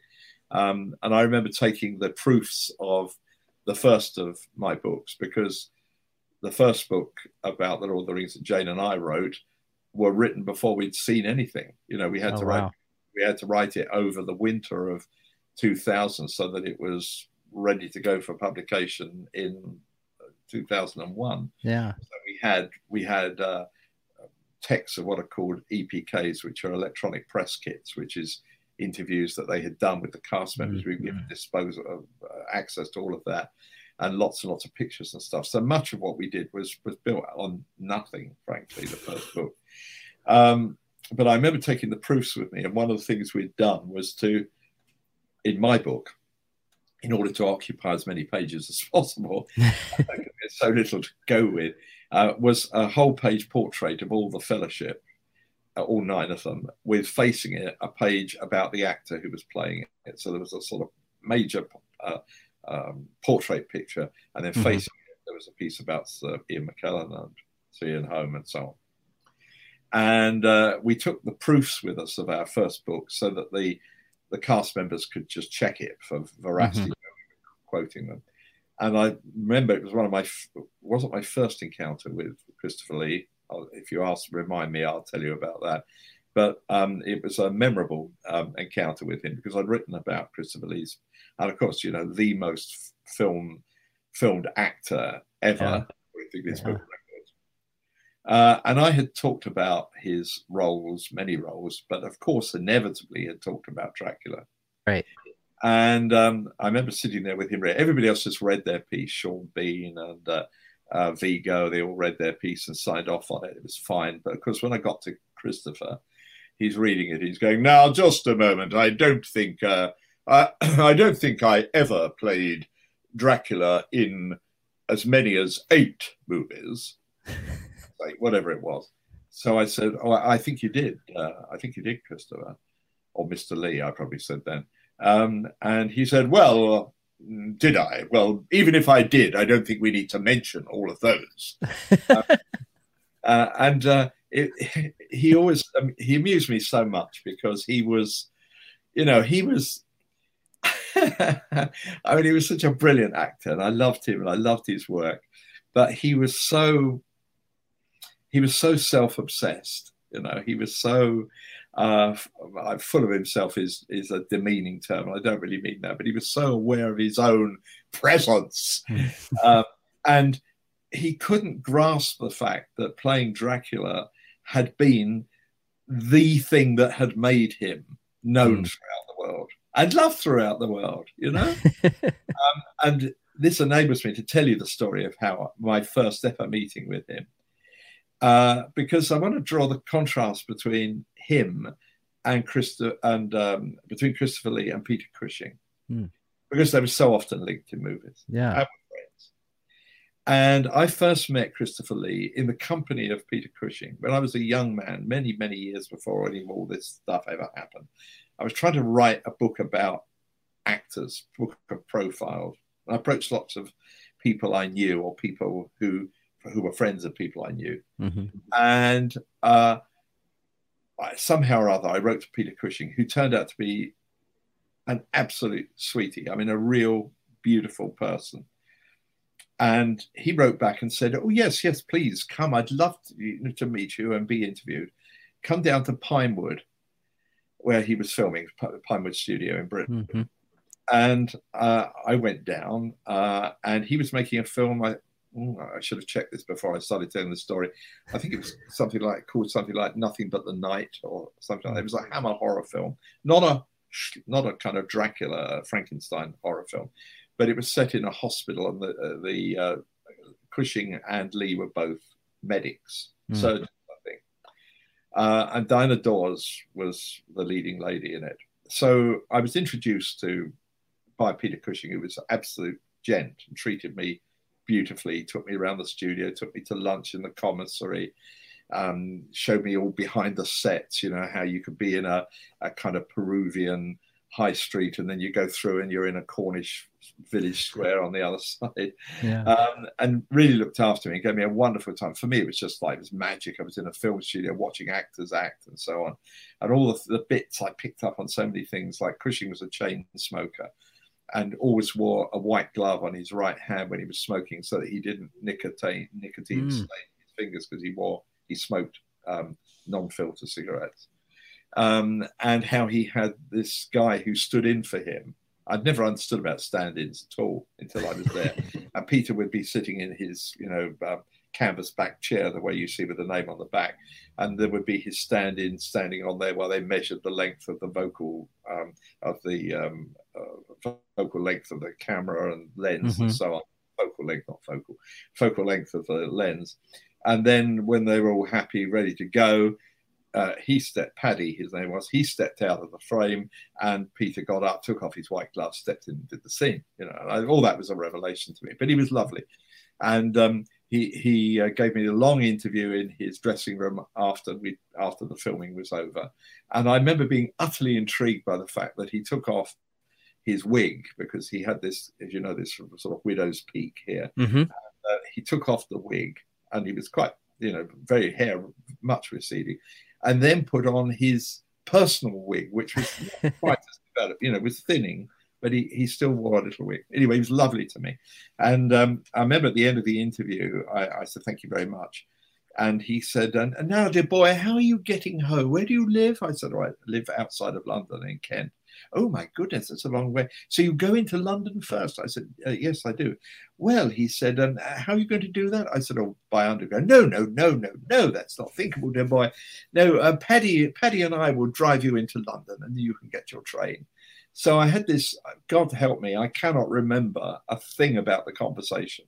I drove from Pinewood Studios, I'm probably 45 minutes or an hour, I don't know, from out in the country into the centre of London, sitting in the back of this, I don't know what it was, but, chauffeur-driven car. Paddy, the stand-in, was also his chauffeur, with Peter Cushing. And I heaven help me, I can't remember what we talked about, but it's magic. So fast forward a few months, maybe a year, I don't know. And my best friend and I have gone to the BAFTAs. The BAFTAs in those days was quite a low-key event, and it was held at the National Film Theatre in London.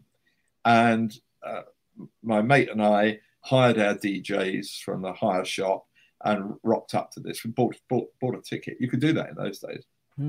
And we go to sit down, and lo and behold, I realize I'm sitting behind Christopher Lee. So wanting to be a bit swanky and showy off to my chum, when the BAFTA thing was over and everybody started getting up, I tapped him on the shoulder, and he turned around, and I said, "Christopher Lee?" And he said, "Yes." And I said, I don't suppose you'll remember me. And he said, "No." I thought, well, I've got to try and explain now, because my friend is looking at me like, well, yeah, you really know this man? Of course you don't know it. So I said, well, I met you on the set of whatever the film was called, with Peter Cushing. And he said, did you? So, I mean, I'm now lost completely. I've got nothing left to say. You know, what can you say? I mean, you know, he doesn't remember me. He's obviously not going to engage with me. And so I said, in desperation, I said, how is Peter? And he looked at me, completely withering look, and he said, we don't live together, you know. And walked away. And that was it. Years later, when working on the films, I took him to lunch. I was then a member of a London club, and I took him to the club for lunch. And I reminded him of it. And he was, I have to say, appalled that he said, oh, my God, I can't imagine I did that to you. Whereas Peter Cushing, who I interviewed several more times when he was writing his autobiographies, I just adored Peter's attitude to his fame. You know, for Peter, he absolutely. I mean, Peter Cushing was a fine actor. There's not a lot of evidence of it. Sorry, that's not fair. But I mean, I'm talking about his non-horror acting. There's not a lot of examples of it. Obviously, the Star Wars, but you know, as a stage actor, he was much revered and much praised. You get a glimpse of him playing Osric in the duel scene at the end of Laurence Olivier's Hamlet, where he plays the part there, part he played on stage, in fact. And he's fantastic. He's absolutely fantastic in it. And there's one or two films he made which are straight films. They're not Hot Hammer, which show how good he was. And there's I think it's on, you can find it on YouTube, the BBC version of 1984, in which he played Winston Smith, which is an exceptional performance. And he played Mr. Darcy for the BBC, but much of this archive stuff doesn't exist anymore, because telly live, and you know, it wasn't preserved, it wasn't recorded. So you either saw it or you missed it. That's how it was. But he, nevertheless, despite his real acting chops and how good he was, he just accepted the fact that this notoriety that he'd achieved through the Dracula and Frankenstein movies and the other Hammer films he was in, he accepted that and embraced it. And he was gracious to his fans, always. You know, you would never have heard Peter Cushing saying, I didn't make X many versions of Dracula or Frankenstein, because that was fine. You know, that was fine. Whereas Christopher, who never had, I don't think, the opportunities really to display either on the stage or on film his many examples to display his straight acting. I mean, obviously, there's the Bond film and one or two other things he did, but basically he was locked into that persona and somehow was unhappy with it, you know. But I'll tell you just, are we okay? We're still talking. Is this all right? Oh yeah, absolutely. Yeah. But I'll tell you just two things about Christopher subsequently. And I say we became good friends. Well, if you could become good friends, Christopher. One of them was at the premiere of The Two Towers in Paris, when I was invited to I'm trying to think whose birthday it was. Young Mr. Monaghan's, I think it was. And the whole all the cast were there. And we were sitting around the table, and I was seated with, on one side of me, Richard Taylor, who by then I was good friends with. And on the other side of me was Christopher and his wife, Geeta. And the conversation, I mean, it's great. I mean, I could see in awe. I was sitting opposite Liv Tyler, who I hadn't previously met because she'd filmed all the stuff that she'd done for the film long before I got involved with it. But Viggo was there, and all the Hobbits and Ian and so on. It was a fantastic evening, hosted by Barry Osborne. But I didn't know it was hosted by Barry Osborne, so I was slightly anxious about being a very chic French restaurant. I'd been invited, but I didn't know whether we were paying our own way. Mm. So I was slightly anxious because I'd gone to Paris for this premiere, but wasn't carrying, you know, masses of euros with me. We're sitting there, and my mate Richard Taylor, we'd been running around comic shops most of the day in Paris, and Richard suddenly said to me, Brian, where do you get these euros from? And I said, well, what do you mean, Richard? And he said, well, you know, I've only got New Zealand dollars. And I said, well, Richard, you're staying at the Four Seasons Hotel. Just ask the concierge. They'll change your New Zealand dollars for euros. And he went, oh, really? I mean, like, you know, but I mean, he really hadn't ever been, you know, outside. I mean, all I loved about Richard was that he never, and Peter too, actually, that they never lost that innocence of what they were, really, even with all the success that came. I remember later having breakfast at the Dorchester in London with Richard Taylor, where we had breakfast with his 2 Oscars on the breakfast table. He couldn't bear to leave them in the room. He had to bring them down and put them on the table in the breakfast room. But so there's Richard, doesn't know about euros, and bless him. So he said, well, I haven't got any euros tonight. If we have to pay for this meal, could you help me out? And, you know, I'll settle up with you tomorrow. So I said, yeah, okay, Richard, thinking, oh my God, I've got to pay for my meal. And then the meal wore on, and just before the speeches started, I think Christopher got wind of the fact that there were going to be, you know, speeches and stuff.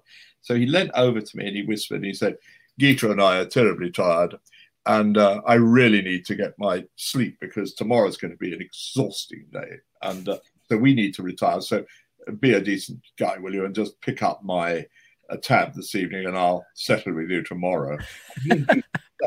So there I am sitting there thinking, I'm now paying for 4 dinners in this expensive French restaurant. Well, I wasn't, because Barry Osborne, the producer, picked up the tab and nobody paid. But when my biography of Peter came out, I was sitting with my husband, David, in the local pub, having a drink, enjoying a pub lunch. And the phone rang, and I picked it up, and a voice said, is that Brian Sibley? And I said, Christopher, how are you? And he said, how did you know it was me? And I said, I mean, like, how do you know it's Christopher Lee? I mean, right. Like, he said, I was disguising my voice. And I thought, well, not terrible. So he said, I've just been reading this book of yours about Peter. Very good, very good. I said, oh, thank you. He said, yes, but there's something I'd like to clarify. Now, when, as you know, Saruman gets bumped off actually in the Two Towers rather than in the Scouring of the Shire, there's a famous sequence as described by Peter. He's described it in several places, which is when Grima when Brad Dourif stabs Saruman in the back, Peter had said to Christopher, cry out, scream out, and then you're going to plunge to your death. And Christopher had said to Peter, no, Peter, no. Nobody who's stabbed in the back ever screams out. They can only exhale because the shock is so great. They never scream. And I know this because I was a member of the SAS. And Peter had gaily told me this story, and I put it in the book. So now I've got Christopher on the phone. Now, this incident about the SAS business that Peter told you about, it's not accurate, actually, because I wasn't in the SAS. I was in the SAS Reserve. So I said, oh dear, I'm sorry. Maybe I can correct it in a later edition. No, you don't need to correct it. It's just that I don't want you to be under any, misunderstanding about what the truth was. And I have spoken this morning to the head of the SAS and explained the situation to him, in case he happens to read the book and, concerned about it. But I don't think you need to do anything exactly. But, I just wanted you to know. So I said, oh, okay. Anyway, he then steamed on, talking away. I'm very conscious that my battery and my phone is on the blink and probably going to run out. And he had just been not filming, as it turned out, Sweeney Todd for Tim Burton. Oh, right. And he said, I'm appalled. I'm appalled. I should have been in the third Lord of the Rings film. And I was cut out of it by having this absurd death of Saruman in the second part, which was not where I should have died at all. And now I've had the indignity of filming Sweeney Todd, and I've now been cut out of that. So I said, oh, really? He said, yes, absolutely. I was the chorus. Now, Sweeney Todd, the opera musical, opens, Stephen Sondheim wrote a kind of chorus, really, and all the people are singing together, attend the tale of Sweeney Todd, his flesh was red and his eye was odd. So he said, rather than have a chorus, I was there, a spotlight, dark, completely black, a spotlight illumines me from above, and I start singing, attend the tale of Sweeney Todd, his face was like...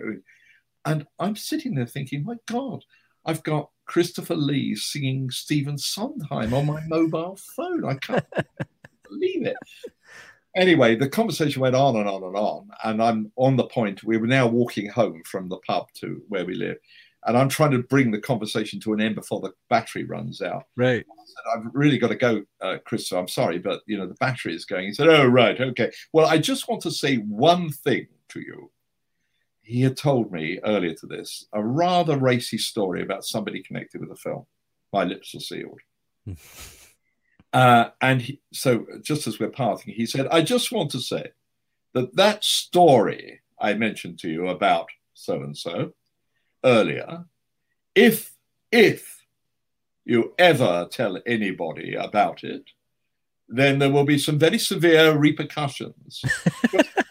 I wasn't a member of the SAS as such, but I have many good friends who are still members of the SAS. And I just had this vision, of suddenly men in balaclavas and dressed in black would be leaping out from the hedges and grabbing hold of me and dragging me off somewhere to be interrogated.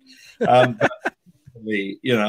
loved him because he was so larger than life and amazing. And for the bonus discs of the DVDs of the Lord of the Rings and the Hobbit, actually, I interviewed him many times in London. You don't see me interviewing him, but I'm asking the questions that are then used for the cut-ins. And he was always difficult. One day he showed up and said, now, I'm not spending another 2 hours on this interview today, Brian. I want you to understand. Gita has said to me, you cannot do it. Do you know how old I am? I'm not a young man. I'm an energy. I'm very fit, but I'm not young. And I get very tired. So I'm not doing more than an hour today. So I said, oh, very well. That's fine. Thanks for the clarity, Christopher. We go into the room in the hotel where we're filming. And I say to the crew, now, look, Christopher can only do an hour today. So please, we need to focus. We need to do everything quickly and give Christopher time to go home. Yeah, thank you very much. So we start recording. And Michael Pellerin, who was the person who responsible for all those bonus DVDs, always gave me more than enough possible questions. So sheaves of questions. So I'm talking to Christopher and I'm getting on and I'm keeping an eye on my watch. And we get to a moment where we're really running down and we finally hit the hour mark. And I say, well, Christopher, thank you. That was fine. That's fine, everybody. That was a take. Stand down. Christopher's got to, we must get Christopher his car and he's got to go. And he went, well, I haven't mentioned anything about, something else that I wanted to talk about. There's that whole sequence, the Council of Elrond and the White Council, rather, that scene. I wanted to talk about that. And I said, well, Christopher, we've run the hour. Yes, well, all right. Well, let's just do a little more. And of course, a little more led on to another hour. And then we closed down and he still stood talking to the crew and the camera. I remember working with a cameraman in Tokyo. So he was quite impossible. And I'm sure he got home and then Gita said, that's another 2.5 hours. And he said, yes, well, it's that man, Sibley. I'm sure I got the blame. But I loved him for, just for his wonderful eccentricity, really. Yeah, we actually I spoke with Ian Nathan, who wrote the Peter Jackson book, Anything You Can Imagine, and he told me a story on here about Christopher Lee where Christopher Lee mistook him for catering while he was on a set visit. Definitely a larger than life figure for sure. Yeah, wonderful. Yeah. So you mentioned briefly we talked about your map books with John Howe and your the official movie guides that you did for all the Middle Earth films, and then you briefly touched on that you also wrote a biography for Peter Jackson. So what was that process like? Difficult, to be honest. Peter, because he was doing so much, was very elusive, and it was quite hard to pin him down. There was an unofficial biography by a writer called Ian Pryor, who had worked with Peter, but the relationship was not what it had been. And he was very unhappy that there was going to be this unofficial biography coming out of him. And I think I've never discussed this with him or Fran, actually, but I suspect that the conversation in the Jackson household went something like, well, why don't you get Brian to do it? Because, he's sympathetic to you and the project and all Tolkien and everything. So maybe you should ask him. But anyway, yes, I was asked to do it. And it's why I only wrote 2 books about the Lord of the Rings, as opposed to the 3 that I was commissioned to write, because I was then deep in trying to write this biography. So it was a kind of a race. Well, it wasn't a successful race because Pryor's book came out prior to mine. But it was, the 2 things I can say about it. One was it was very difficult because Peter really just didn't have the time to give me the interviews that I needed until after I'd been in New Zealand. I arrived in New Zealand and spent several days doing stuff. And then I thought I was going to see Peter. And then Peter had to fly to London to supervise the scoring of, I think it would have been probably the 2 Towers by that point, I imagine. And don't worry, Brian, I'll see you in London. We'll pick up in London. We'll do the interviews in London. When I got back from New Zealand to London, he had flown to LA for the Oscars. But we'll catch up on the way back from the Oscars, which we did briefly. But most of my interviews with him were conducted for that book, not in person, but were actually conducted down the telephone. And it was, by this time he was filming Kong. Was that right? Or was he doing pickups on the Return of the King? Probably pickups. No, it may have been Kong, actually. I'm not sure. Can't remember. So either I spoke to him at 8 o'clock in the morning, his time, when he was ready to go to the shoot or edit, whichever he was doing that day. So I had him for an hour before he went to work. Or I had him at 8 o'clock in the morning, my time, which was 8 o'clock at night, his time, when he'd just come off set or out of the editing suite. So he was always either geared up to go on whatever he was going to do, or was exhausted from what he'd just done. Yeah. But long, detailed phone conversations, all of which we recorded and were then transcribed and used for really what is the body of that book. What I'm happiest about the book, and I mean, it's now been superseded by another biography, of course, but what I'm happiest about it is that because I had so much material, and not just from Peter, but from all his friends, because the great asset of not having Peter to interview meant that I was able to interview all the guys who'd worked with him on the Bad Taste movies and those early projects, who were his chums from work and so on. I'd known him as a kid, but also to meet with co-workers at the newspaper where he worked, school teachers, friends, just people who knew him. Yeah. And it gave me a really good picture of the young Peter Jackson. And also, I was able to, of course, meet all those people that he worked with at Weta and get their stories about him. So, you know, I got a lot of stuff. And then people like Barry Osborne and Mark Wadesky had all been very involved in the whole process of how the Lord of the Rings came to be made. So the film is, I think, a pretty good account of the story of how that film got to be made. You know, there's a lot there that's I don't think anywhere else. So of course, a lot's on the DVD extras now, but right. I think even Michael Pellerin was saying to me the other day, there is stuff in your book which is it's not actually on camera anywhere. Yeah. So that was great. It wasn't great, and this I'm not criticizing Peter for this, but it wasn't great to arrive back at the hotel I was staying in Wellington called the Duxton. And I had a really bad fall the day before. I just for the first time had very focal glasses, totally missed my step on a curve, fallen down, cut my hand open very badly. So I was all bound up like the Invisible Man or the Mummy. And I came back to my hotel only to find, it's the only time in my life it has ever happened or will ever happen, that I was doorstepped by a bunch of press guys who were waiting in the lobby. And when I came in, they didn't recognize me because they didn't know who they were looking for. But I went over to the reception desk to get my key, and the receptionist gave me my key and said, "Oh, these gentlemen are waiting to see you."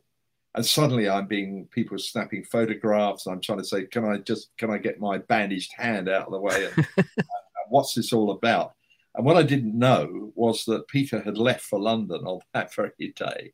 And at the airport, he'd been asked about the fact that there was an unofficial biography coming about him. Mm-hmm. And Peter had said, as he was getting on the plane, "Oh, no comment. I refer you to my official biographer, Brian Sibley."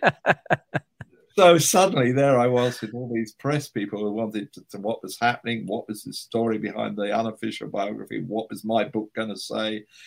It was a nightmare, and I had no idea how to handle it. You know, it was totally unexpected. So eventually I said, "Look, I'm sorry. I've had a very bad accident. I need to get some rest. If you come back," I had a suite. Fortunately, because I was there for such a long period of time, I had a 2-room room. So I wasn't always sitting in my bedroom, if you know what I mean, when I was working. Mm-hmm. So I had a separate room, which I could use to be interviewed or interviewed. So I said, "I'll give an interview at such and such a time." And they came in and I gave my interview. And then I posed for a picture for them on the stairs of the hotel where there was a huge circular gold-rimmed mirror. So I was able to stand in it, keep the arm out of the way.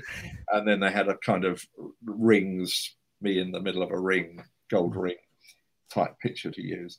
So that was my bit of notoriety, but it was absolutely terrifying. And of course, meant that everybody then, because it was in the paper, the Wellington paper the next day, everybody in the area who I might have spoken to, everybody knew that I was there and what I was doing. And it's a small, you know, it's a city, but it's like a small town. Right. So I couldn't go anywhere without everybody. You're the guys writing the book about Peter? Yes, I am. Yes. A restaurant, you know, can I have a beer? "Oh, you're the guys writing about Peter, aren't you?" Yeah, that's me. I always silently thank Peter for that bit of unwanted publicity. Bless him.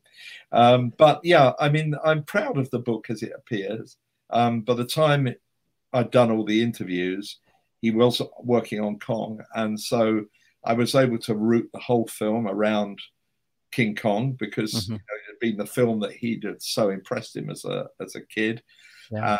And which he had wanted to make all his life and had wanted to make before he ever hit on the idea of making Lord of the Rings. He was, you know, gunning to make a remake of King Kong. Right. Sadly, the remake, when it got made, was never, I don't know, I've never talked to him about it since, but I guess was probably not quite the film that he had in his mind that he would do. But I remember on the night of I think it was the screening in Wellington of The Two Towers, I think it must have been that, and he didn't go to the screening. This was at the Embassy Theatre. It was just a first screening for people. But I think he was expected to be there. But he wasn't there because he was the viewing theatre in Wetton Workshop, where he was showing the original print of King Kong, which was passing through somehow. He got his hands on it, and he could only got one night to show it, so he was going to watch it again. And so he had his own little party in the cinema at his own studio there, to show King Kong. So while everybody was waiting and hoping to see him at the Embassy Theatre to see the Two Towers, he was, or maybe in Return of the King, whatever it was, he was actually watching King Kong. And I was sitting about 2 or 3 rows behind him. And when it came to the bit where on the boat they're looking at the bombs that they're going to throw to stun Kong, he's suddenly holding up. He's got the 2 prop bombs there, and he's going, "These are the bombs. These are the bombs. These are the actual bombs that are used in the film." You know, and it was, for me, it was just amazing, because what I realized was that here was a man who, you know, could have been. He probably wouldn't have enjoyed the film because he'd seen it so many times by then. He could have been watching his own movie, the adulation of the audience, who would have been adulatory, whatever, you know, whatever he thought of it. But he chose to watch his favorite film privately with a bunch of people from Weta and whoever else was around, like me, you know, with popcorn on supply in the foyer, so you could get popcorn and fizzy drinks. You know, that sums up so much of Peter to me. Yeah. I mean, I went back for The Hobbit, but The Hobbit was a different kettle of fish. I mean, in so many ways, kettles of fish, as it turned out. And it was different for lots of reasons. One, because, not to speak ill of Warner Brothers, but Warner Brothers did not approach the film making or those associated with the film in the same way that New Line had done. New Line made those of us, like Jane Johnson and myself, made us feel like we were part of the team. You know, we felt as though, although we were only doing, you know, ancillary publicity, putting it bluntly, we were part of what was being made, and we were treated in that way. I mean, as I say, access all parts. Nowhere is out of bounds. I could wander where I wanted. And everybody just adopted me while I was there. I could, you know, everybody looked after me, became friends, amazing relationships. And if I was ever privy to anything that was where something was not going right, I remember traveling in a car with Barry Osborne and Mark Odesky, and some rather tense conversations were going on the phone. And at the end of it, Mark Odesky turned to me and said, "You didn't hear any of that, did you?" And I said, "Hear any of what?" And he said, "Exactly." And when I got out of the car, I said, "Oh, thanks for the lift back." And we'd come from, I don't know, a location or studio set somewhere. And I got out of the car. I said, "Just to be clear, Mark, I was never in this car today."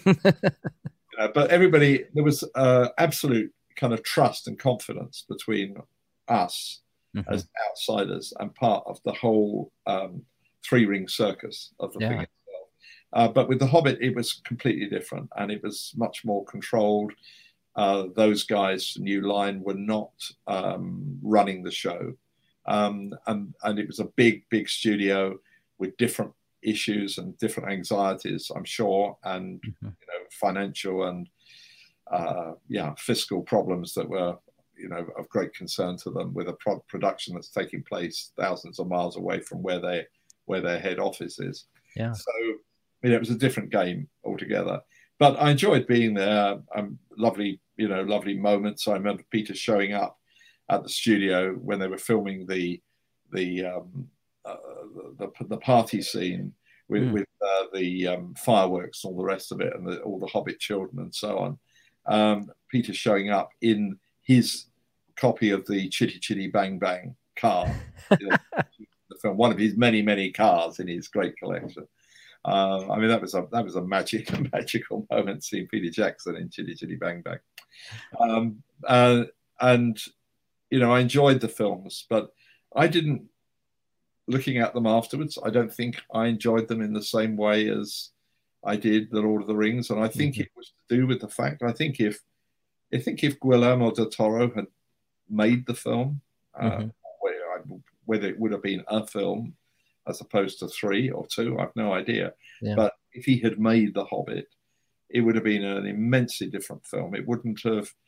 I think if it had been different, I don't think it would have clashed with The Lord of the Rings. I don't think it would have impinged on The Lord of the Rings. I think people would have just accepted that this is Guillermo del Toro's Hobbit, rather like Pan's Labyrinth or any other film that he made, and they would have accepted it on its own individual, unique terms. And I don't think they would have said, "Oh, well, it's not like The Lord of the Rings." I don't think they'd have said that.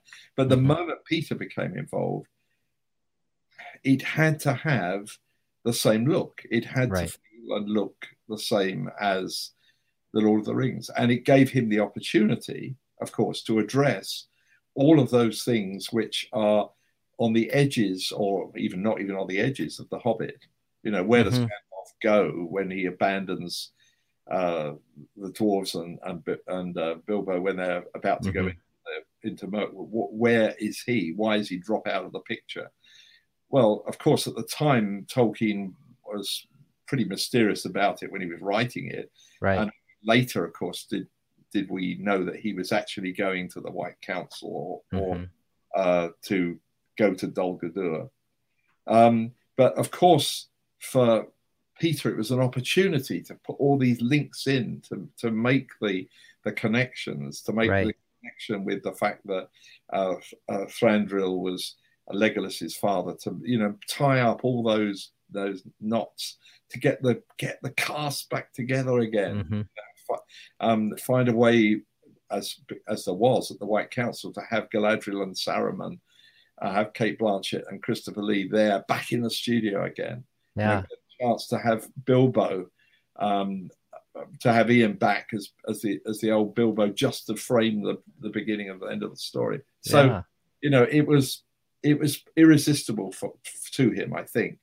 And then I think the progress that had been made with special effects, CGI stuff particularly, kind of took over the film. And he couldn't. A lot of people have said to me, "Oh, he just willfully made the book into a trilogy." And my opinion, it's only an opinion, is that absolutely that was not the case. That time literally overtook him, and that there was no way that he was going to be able to finish the film beyond roughly halfway through. But by the time when he was supposed to have delivered the whole film, so it instantly became 2 films. Yeah. And the moment it became 2 films, I predicted that it inevitably would become 3 films. Some wonderful stuff in it. Some great performances. Absolutely. Totally magical moments. There's also a huge amount of excess in there, which I think perhaps a different team of people might have pulled back from. Do you need all those gold making, gold melting, gold rivers scenes in The Lonely Mountain? Does all that need to be there? Do you need that great battle on the ice at the end in such detail?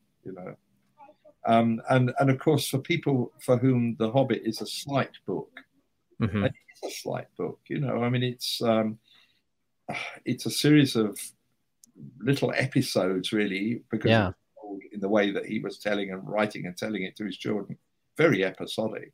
And then suddenly at the end, when he has to finish it, it suddenly turns into this high narrative with language that's doesn't actually really quite match with the opening chapters at all, really.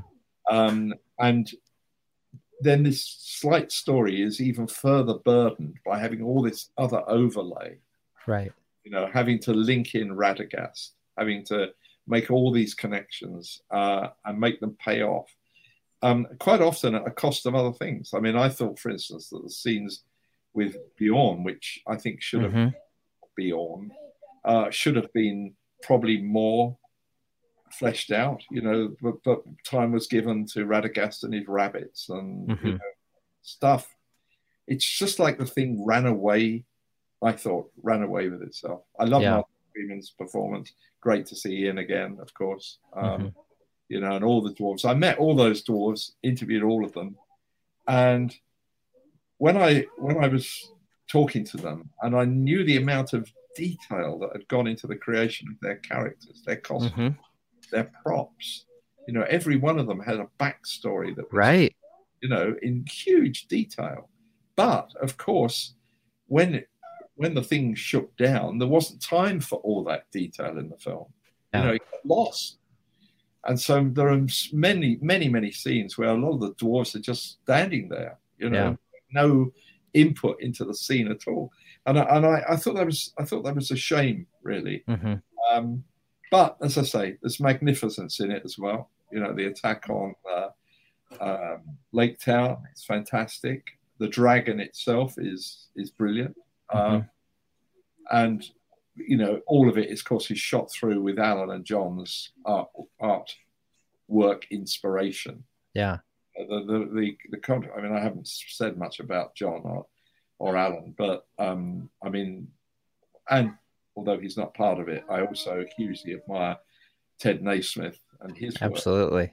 You know, so there are three artists with whom I'm happy to have a friendship that I'm really grateful for, and each of them are so different from each other. You know, if I wanted to pick a scene from Alan, I would probably pick something like his view of maybe the meeting of Gandalf and Thorin on the bridge, or his pictures of Rivendell. And if I'm going to John, then it would be Gandalf falling with the Balrog. Ice and Fire. There's a title. So you know, I love them dearly, and I love the sort of luminescence of Ted's paintings too. I mean, some of them are just breathtaking. So you know, and that the presence of Alan and John in those all six films is very strong, and it was a smart move of Peter's in the first place to book. Take on board, not just, I mean, he admired them anyway, but he took on board to style his films the two people whose work was already known and beloved by Rings fans. And you know, and so anything they created was going to look authentic, right? It's a stroke of genius. Well, and you know, all those little things that he did, you know, I mean, I don't know whether it's true, but the story's told that when the casts were coming, who didn't know the book, were coming from England or flying down from LA to New Zealand, that they were given the box set of the CDs of the radio version and told, if you want to know what it's about, listen to this. 13 hours, the length of your flight, you can know. And you know, he embraced having Jane and I on board as well, which made another link with people, because people were aware of our various connections with the product, as it were. So he made some very smart moves at the beginning, and he was incredibly well supported by New Line and their talent, and several unsung heroes like Jamie, who was the editor of the film, who was a hugely experienced, Jamie Selko, who was a hugely experienced editor and had worked with Peter on his early films, and I think really led Peter from being the sort of filmmaker in becoming, as it were, to the filmmaker who, you know, was able to be his own sure and certain person. You know, his contribution to giving Peter, enabling Peter to be Peter, was huge. And then unquestionably Richard and Tanya and everybody at Weta Workshop who made visual reality what, you know, John and Alan had drawn on paper. That was a fantastic achievement. So, you know, a great awe of those artists. I'm still doing stuff now. You know, I've just written the introduction to the 2002 HarperCollins Tolkien calendar, which is featuring Ted Naismith's Silmarillion paintings. Yeah. So I was talking to Ted about that, and I've just written a piece about his pictures and the fact that it is, or it will be next year, the anniversary of the publication of the Silmarillion. And I still remember what a revelation that book was when it came out, because it was just like, wow, you know, here's this thing we knew about, and I'm now, you know, we're now able to read it. You know, it's like, yeah. You've got a young hobbit there. Yeah, I do. Yeah, I've got a couple of them running around here a little bit. So you mentioned earlier kind of the difference between The Hobbit and The Lord of the Rings in terms of the films. One of the things that I always looked at, you know, and I don't know if I would just say, you know, oh, this is, you know, why it's doesn't work as well. But one of the things I thought, you know, just the production timeline that Peter and everyone was dealing with, you know, Guillermo del Toro drops out, and then, you know, Warner Brothers is ready to pull the plug on the whole thing unless Peter steps in. That was really the only way to save the project. So he does. And I think it was something like a year and a half. And you look at, you know, what he did on pre-production wise on Lord of the Rings, he was preparing stuff, you know, almost a decade before they started rolling. And I can't help but look at that and say, you know, it's really hard to imagine that, you know, that you're setting yourself up for success on such a tight schedule.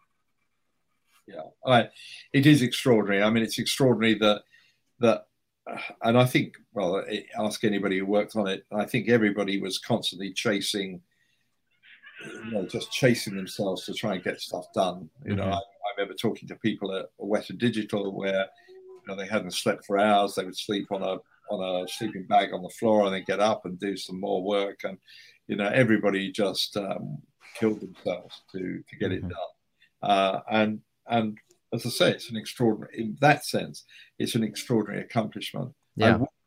I wish for Peter that he had been able, if he was going to make it, and it was never his intention, as you say, to make it. Right. He'd given up that long ago. You know, originally, yes, make The Hobbit, then make The Lord of the Rings. That was his aim. But he'd let go of that. He'd done what he wanted to do. And he wanted to move on to other things, and had moved already on to other things. And I don't think he had the eagerness to revisit it particularly. So he did it through duty, and did it, you know, incredibly well. But I wish for him that he had had the opportunity to have prepared for The Hobbit in the way that he was, as you say, was able to prepare for Lord of the Rings. And I think if he'd had the time to do that, I think he might have made some different choices. I think he would have let go of some things.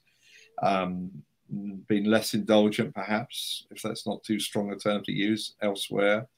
And I think if he had wanted to sew the two together in the way that he eventually did, he would have maybe found a different way of doing it. I don't think he could have ever been expected to just make The Hobbit as it stands. I don't think he could have done that. You know, and the moment certainly that he'd got Ian McKellen back, there was no way that he could ever just have Gandalf wander off and you know, it wasn't going to happen. But you know, and he had to tie in so much stuff. You know, if you were going to be with the spiders in Mirkwood, you know, you've got all that weight of the fact of the scenes with Shelob from the Lord of the Rings in your head. You know, there's all that stuff there. So, you know, a difficult task, a hugely difficult choice to have made. Some brilliant moments in it. I'm sad for him that despite all that effort, I don't think it will have the status of the Lord of the Rings. You know, I mean, what does really? Maybe that was it, and maybe he knew that. Maybe, he knew that. What I mean is, maybe that was another reason for not wanting to go back to it, because how can you better the thing that you've just done so Yeah. well, and with all the problems that the book presents you with, which is that a lot of the story doesn't have the weight of background and setting that Lord of the Rings has. Yeah. You mentioned in Western Lands in the radio version. I also think of a moment in the radio version where we hear Gil-galad was an elven king Yeah. on Weathertop. And there's no explanation really about, other than the fact that this is something from the deep past. There's history in this place. And that's what makes, of course, well, to me anyway, is what makes The Lord of the Rings as a book so fantastic, is that it's this complex tapestry. And that, although, I mean, for example, I know you wanted to ask me about Amazon. Of course, I know nothing about what Amazon do, other than the fact that they've got the appendices to work from and that they have got to be canonical and they can't do anything or set up anything that's outside the time frames that Tolkien described. But, there is this, in The Lord of the Rings, there is this the book is constantly locked into the history of the Silmarillion in what sometimes only narrowly. I mean, the fact that Shelob is the child of Ungoliant, or descendant of Ungoliant, links it back to the Silmarillion. The fact that the Dead Marshes, we know what that battle was when those elven warriors were slain and lying there in the marshes and seen by Frodo and Sam and Gollum.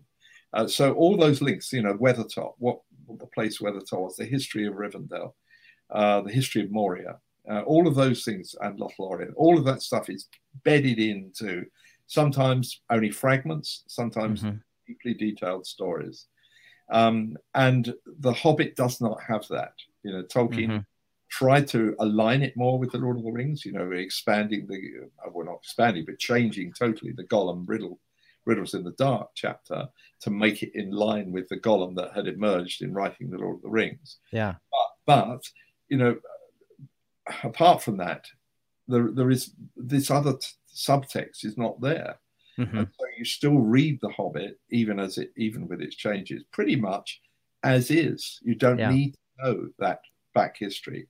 Right. Because largely Tolkien hadn't actually established that there was a link to the world that he was already separately creating.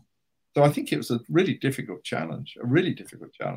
And only somebody who could have approached it independently and said, I'm not going to be burdened by any of that. I'm just going to tell this story in the way. And of course, we will never know. I mean, I've seen images that, were hidden images. Well, hidden, I mean, images that nobody's allowed to see of the maquettes. I've seen some of the maquettes that Guillermo del Toro made. All of that artwork and stuff which exists, which I doubt will ever be seen by anybody now. So we will never know. That will be the unmade, one of the great unmade films, possibly. Yeah. And Peter's version is probably not what he ever really wanted to truly make. But there's a completion to it all. There's a round to it all.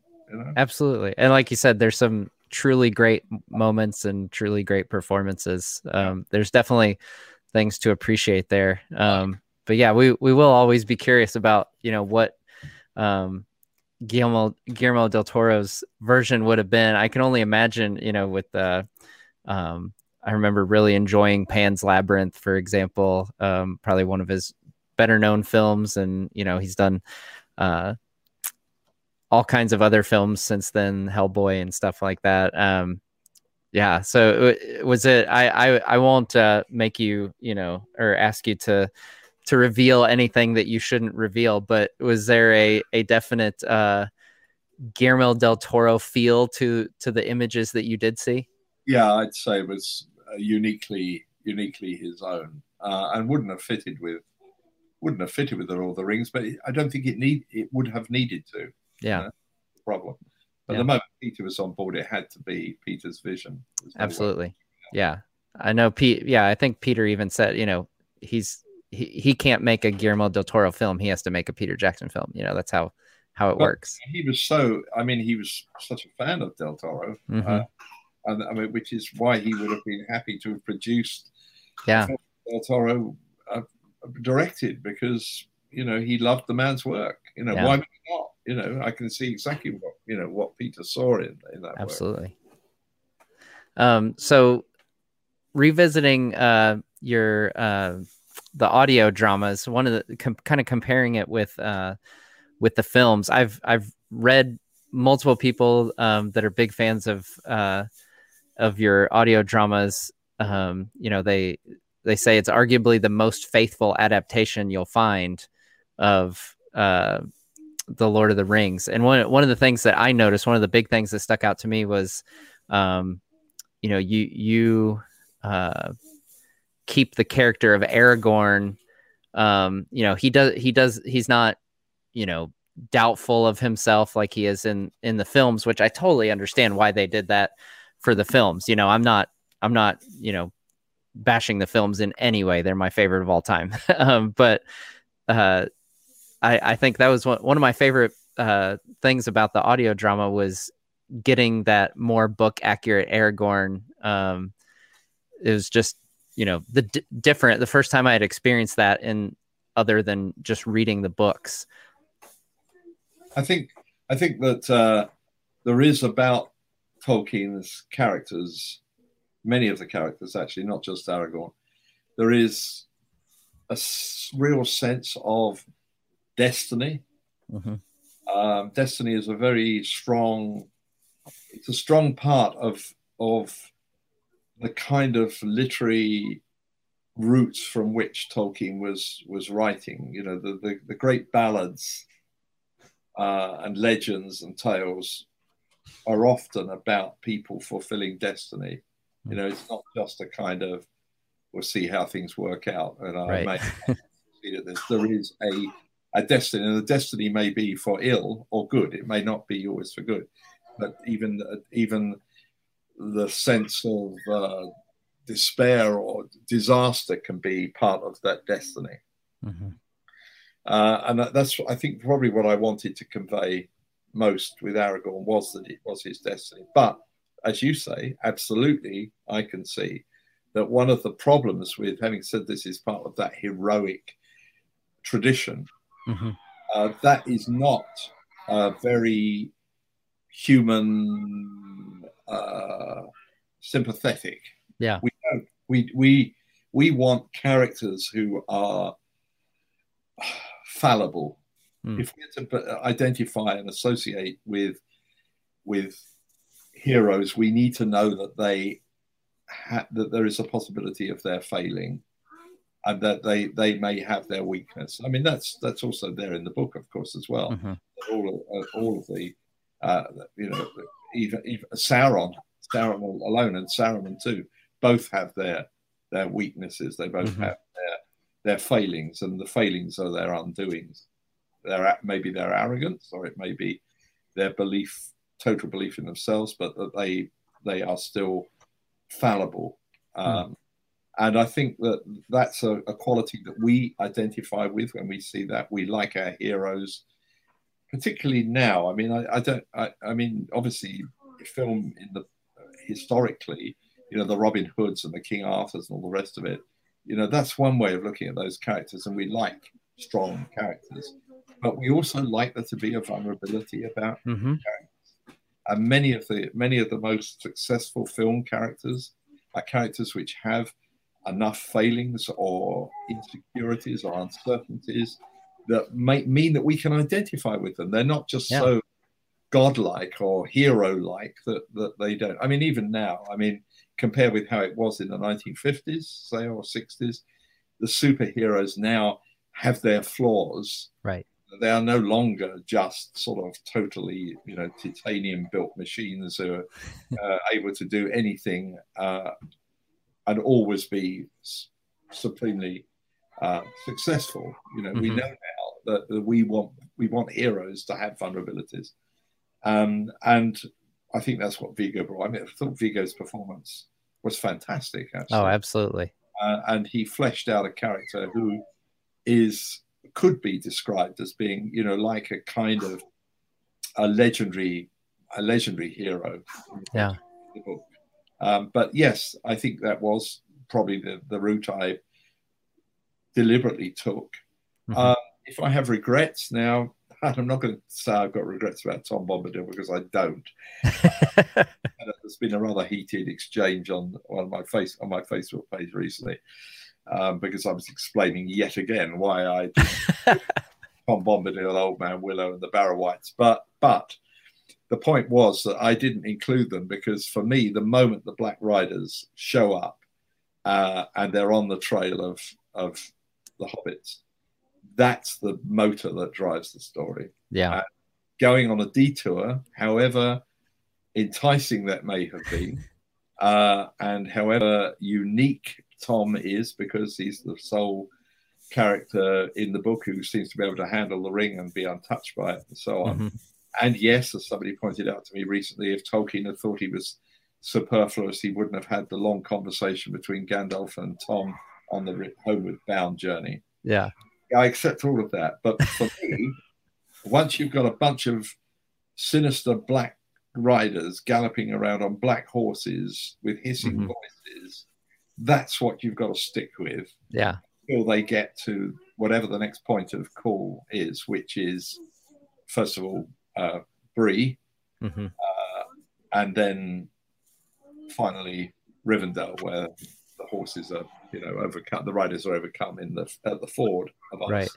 But so for me, it was always that's the incentive, and adding to that when Tolkien was writing, at the point when he took that diversion, and shortcuts make long delays, and that would have made a long delay in the story. But also at that point, he did not yet know exactly how the story was going to pan out. Even when he's writing the meeting at Bree, and Ryder is still possibly Trotter or whatever, he still is saying to Christopher, who's in the Second World War, getting a letter saying that he doesn't yet know who this character is. And that, to me, that is coming around full circle. But that, to me, is what is so special about The Lord of the Rings as a book, is that it isn't written by a man who was an established novelist and writer who sat down and said, this is the story I'm going to tell. It's going to have this plot point followed by that plot point. He didn't do that. He told the story as he wrote it. And fanciful, but I would say as he discovered the story. For him, it was a journey of discovery all the way along. And as he discovered more things, so other areas opened out or linked into things that he'd been writing or thinking about or creating in terms of the Silmarillion. That process is what holds the story, makes the story so compelling, that the person who was telling it didn't know at day one how it was going to end at day whatever it was. And the other thing which it has, which it has an immediacy, which is to do with telling a story without a view to publication. You see it in a lot of writing. We did a lot of it children's literature, incidentally. Wind in the Willows, The Hobbit, of course, largely written and told at the same time. The Tale of Peter Rabbit, Alice's Adventures in Wonderland. All of these stories began as narratives that were told to, in most cases a child. Story that was invented, rather like you might with your youngsters. You'd be telling them a story, and tonight, and I'll tell you a bit more tomorrow, and then tomorrow you make up tomorrow. Right. And that quality in a book, and that's not quite the same with Lord of the Rings, but there is a sense of discovery about the book, that what you are hearing, what you're reading rather, or hearing if you're listening to it, or watching if you're seeing it in a film, what you're experiencing is the process of the writer experiencing the story. And that's why whatever the literary shortcomings of The Lord of the Rings are, and there are, I would say most English critics would say there are shortcomings, whatever those shortcomings are, they are totally and utterly compensated for by this sense of discovery that you, the reader, discover the next moment at the point when the writer himself discovers it as he's writing it down. You know, that moment on the brink of the crack of doom, where just for a split second, Frodo, you know, who's been all along burdened with it, but managed to carry that burden. At that moment, he almost fails. You know, there is vulnerability built in, but that you are poised on the edge of that abyss with him, and you don't know how it's going to end. And the same, of course, when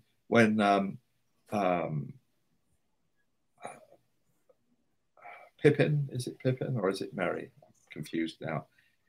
Before the Black Gates, blacks out rather as Bilbo does at the end of The Hobbit. Pippin, yeah. It's Pippin, and he falls unconscious and just hears, you know, the cry, the eagles are coming, the eagles are coming. But, you know, there are these moments where the writer does not have everything tied up and sewn up. There's still this moment of discovery. And that's why I think we go back to the book and back to the book and back to the book again and again. Because each time we read it, it has this fresh, I'm living this. Now, of course, the truth is that text was overworked and reworked again and again and again. It was not as simple as that. Right. The essence of the storytelling from the beginning through to that climax, well, I'm back, anticlimax, you know, I mean, what a way to end the story. It's like, and it's an end which is also in some strange way a beginning as well, because you know this is the beginning of another life for this character. I love it. Me too. Absolutely. Well, I want to be conscious of your time here. I did have a couple more questions. You mentioned the Amazon series. Obviously, you know, we're all kind of in the dark about most of it. But do you have any, you know, when you heard they were going to be making a show based on the Second Age, do you have any thoughts or things that you hope to see? Well, of course, they've got amazing stuff that they can use. I mean, you know, Fall of Numenor, the Forging of the Rings. You know, I mean, great stuff. Battles, you know, the fleeing from Numenor, the ships. I mean, there's so much potential visual material there. The hard thing, I think, will be to give say hard thing. I'm sure they've got very good writers, but they need to be able to flesh out those characters, because where Tolkien has not given us, you know, that we have almost no dialogue to work with. No, practically none. You know, sometimes just an event, a date, an event. You know, the Chronicles of the Kings of Numenor, for instance. You know, I mean, most of them, they are just names and dates. We don't have the detail of them. So yeah, there are references, and there are references in the 12 volumes of the history of Middle Earth, but not that many. Stuff in the Silmarillion at the end, of course, about Numenor. Unfinished Tales, there's a few as well, Peoples of Middle Earth, but not a lot, which is great, because it means that it gives the freedom to the writers. Nobody's going to say, well, that's not what they said in the book, which is what you get if you're writing a radio play or making a film. I didn't say that. Where's Tom Bombadil? They have got the freedom to do an awful lot of creative writing, and if they've got people on board, it's got a lot of potential dramatic stuff. I don't know how far they'll be able to reference stuff forward or back. You know, I'm not clear about that. I don't know. But you know, the first season is 20 episodes, we understand, which is quite something. And how many seasons? Well, we don't know. But then they have got 3,441 years to cover, so yeah, which is the span of the Second Age. So they've got plenty of scope there. Yeah. I think the real challenge they face is calling it the Lord of the Rings, really. And I think that's quite a problem for them because people will expect, there will be an expectation amongst a lot of people that this is going to be a new Lord of the Rings, which it can't be. Right. Can't be. Legally, it can't be. So why would it anyway? Who'd want to remake it? Right. I mean, it'd be remade in 100 years' time or something if people are still making movies. But it's not going to be remade in our lifetime, and nor ought it to be, because it would be folly. Although that hasn't stopped a lot of making a lot of perfectly adequate movies, but I don't think it's going to happen anytime soon with the Lord of the Rings. So they're burdened with a title which has expectations, and we shouldn't forget that, of course, for all of the fans, people like yourself and many of your viewers who care about the book and are passionate about the book or the books, and therefore they are rooted in the material itself. Many, many fans of the Lord of the Rings film trilogy and the Hobbit trilogy, I'm sure, maybe less so, were experts on the text. They were fans of the movies. I mean, somebody left a funny comment on my Facebook page and said, I couldn't believe it when we saw the Fellowship of the Ring. And I'd gone with a bunch of friends and I walked out and I said, well, that's a funny way to end a movie. And he said, my friend said, it's the first volume of a trilogy. Well, not true, but anyway, it's the first of 3 films. Oh, I didn't know that. So there are many people who became fans of the films without having ever been fans of the books. I probably never did go and read the books because that is their Lord of the Rings. Yeah. Maybe true of the radio, I don't know as well. And there are people for whom that is all they need to know about it. But of course, there are many other people who are steeped in the history of Middle Earth, not just the Lord of the Rings, but the Silmarillion and Christopher Tolkien's astonishing 12 volumes of archaeology, as I think of, who will be attuned to everything that is possibly being picked up or not picked up. But they've got a lot of freedom. And there's an appetite for these products, as there was with Game of Thrones. I mean, except when it came to the end, when everybody seemed to lose interest in it. Yeah. Curious. So, it's now a brand, it seems to me, a fantasy brand that I'm sure can carry it. And I'm sure if they do it well and they're filming in New Zealand, I don't know how much of the scenery of New Zealand is going to figure there, but probably less so now because, ironically, when Peter made the first 3 films, the locations were so much part of it. I mean, it seems to me that so much of the magic of the Lord of the Rings is those real locations. Yeah.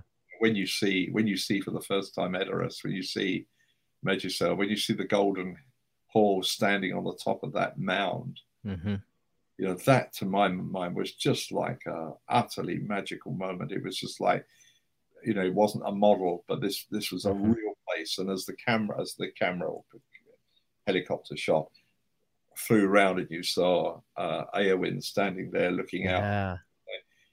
I mean, utterly entrancing. I mean, it was just like, that's Middle Earth. Right. And there are many, many other moments in the film like that, of course. Absolutely.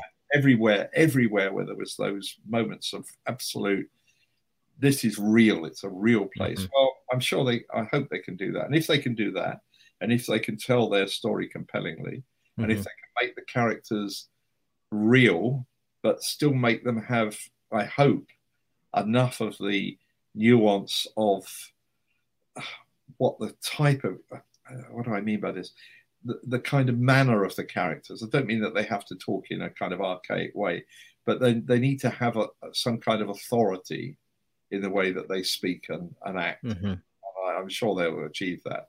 But Yeah. you know, as in Game of Thrones, there's nothing sloppy about it. You believe in these characters as who they are. They have to create that, but they Yeah. have to create it for a lot of people who are either going to be expecting another Gandalf movie, or are hoping that it will be in some way like this other thing that they really liked. Yeah. And can it be like that? I don't know. Or will it be different? And if it is different, will that be good? Or I've got more. I've got no answers. Any questions? Yeah. Yeah. But It'll be interesting. and I'm intrigued to see. And good luck to whoever's doing the tie-in books for it. That's all I can say. Well, I wanted to ask about one last thing, and then I've got a few rapid fire fun questions about your favorite things of Middle Earth. So you've also done audio dramas for another Tolkien work, Tales from the Perilous Realm. Yeah. And you mentioned earlier Chronicles of Narnia as well. So I was curious, and you've also written books on C.S. Lewis, Narnia. What you know, what kind of your I'm just curious of your thoughts and your approach to Narnia and how it's maybe similar and how maybe it's different with Middle Earth. Yeah, it is quite different. I mean, I was obsessed with Narnia as a very young kid. Read the Lord of the Rings. Move on to the other books now. I read The Lion, the Witch, and the Wardrobe when I was sickly in bed with some kid's disease. I don't know what it was, mumps or measles or chicken pox or something. And it was lent to me by a friend. And I got frightened when Aslan was killed and stopped reading the book. Didn't read it till later. And I gave it back to the friend who lent it to me. And she said, "What did you think of it?" And I said, "I didn't like it. It was scary." And she said, "Well, but it's all right at the end." I said, "I didn't read the end." And she said, "I think you better read it again." And I totally believed in Narnia. And I still do in a funny kind of way. I know that sounds a bit fey, but I really do believe in a sense that Narnia exists in some kind of way. I don't know quite what I mean by that. In my imagination, there are places that exist that are, I can't say truthfully exist, but they exist to me as a near personal kind of reality, and Narnia is one of them. Probably the strongest, actually, because it consumed me before Tolkien. I climbed into my parents' double-fronted wardrobe when they were out shopping or something and shut the door, not quite closed because the professor in The Lion, the Witch, and the Wardrobe had told the children never to close the door. Or rather, the writer, Mr. Lewis, told us that. And I sat there thinking, my eyes screwed up, that if I really, really, really, really, really wanted it, the back of this wardrobe would disappear.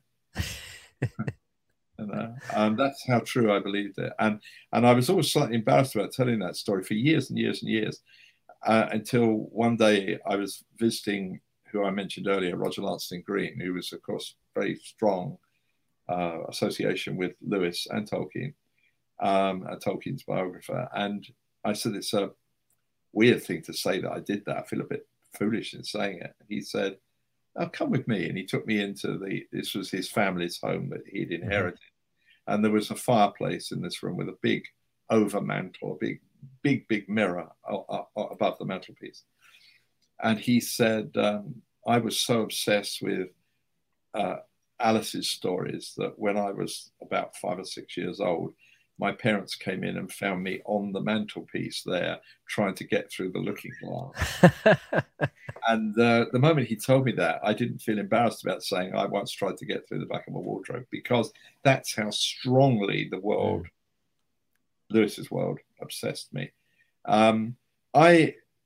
For two reasons. One, because at first I didn't see it.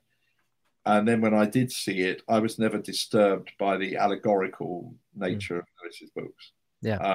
I grew up in a church-going, Christian-believing family, still am. And to me, I saw them as being allegorical. So I was never disturbed by it. It never came to me as a shock that Aslan's death and coming back to life was an analogy of the crucifixion and resurrection of Christ. Right. Never seemed to me wrong.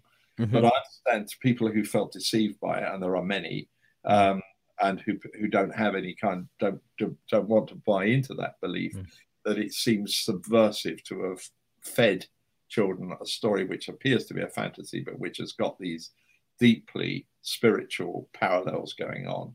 To me, the creation episodes in The Magician's Nephew and the apocalyptic scenes at the end of the last battle are some of the most powerful scenes in the books, and I love them. And I believed that one day I might find a way into Narnia. When I read the next book, of course, I discovered that you can't get to Narnia through the same route.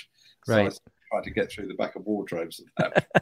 I still thought that there might be a way through a picture, as in The Voyage of the Dawn Treader or whatever. So I've never lost my affection for Lewis. It dulled slightly through my deep friendship, long-lasting friendship with Pauline Baynes, when I discovered that he had been really very critical of her work, which to me is Narnia.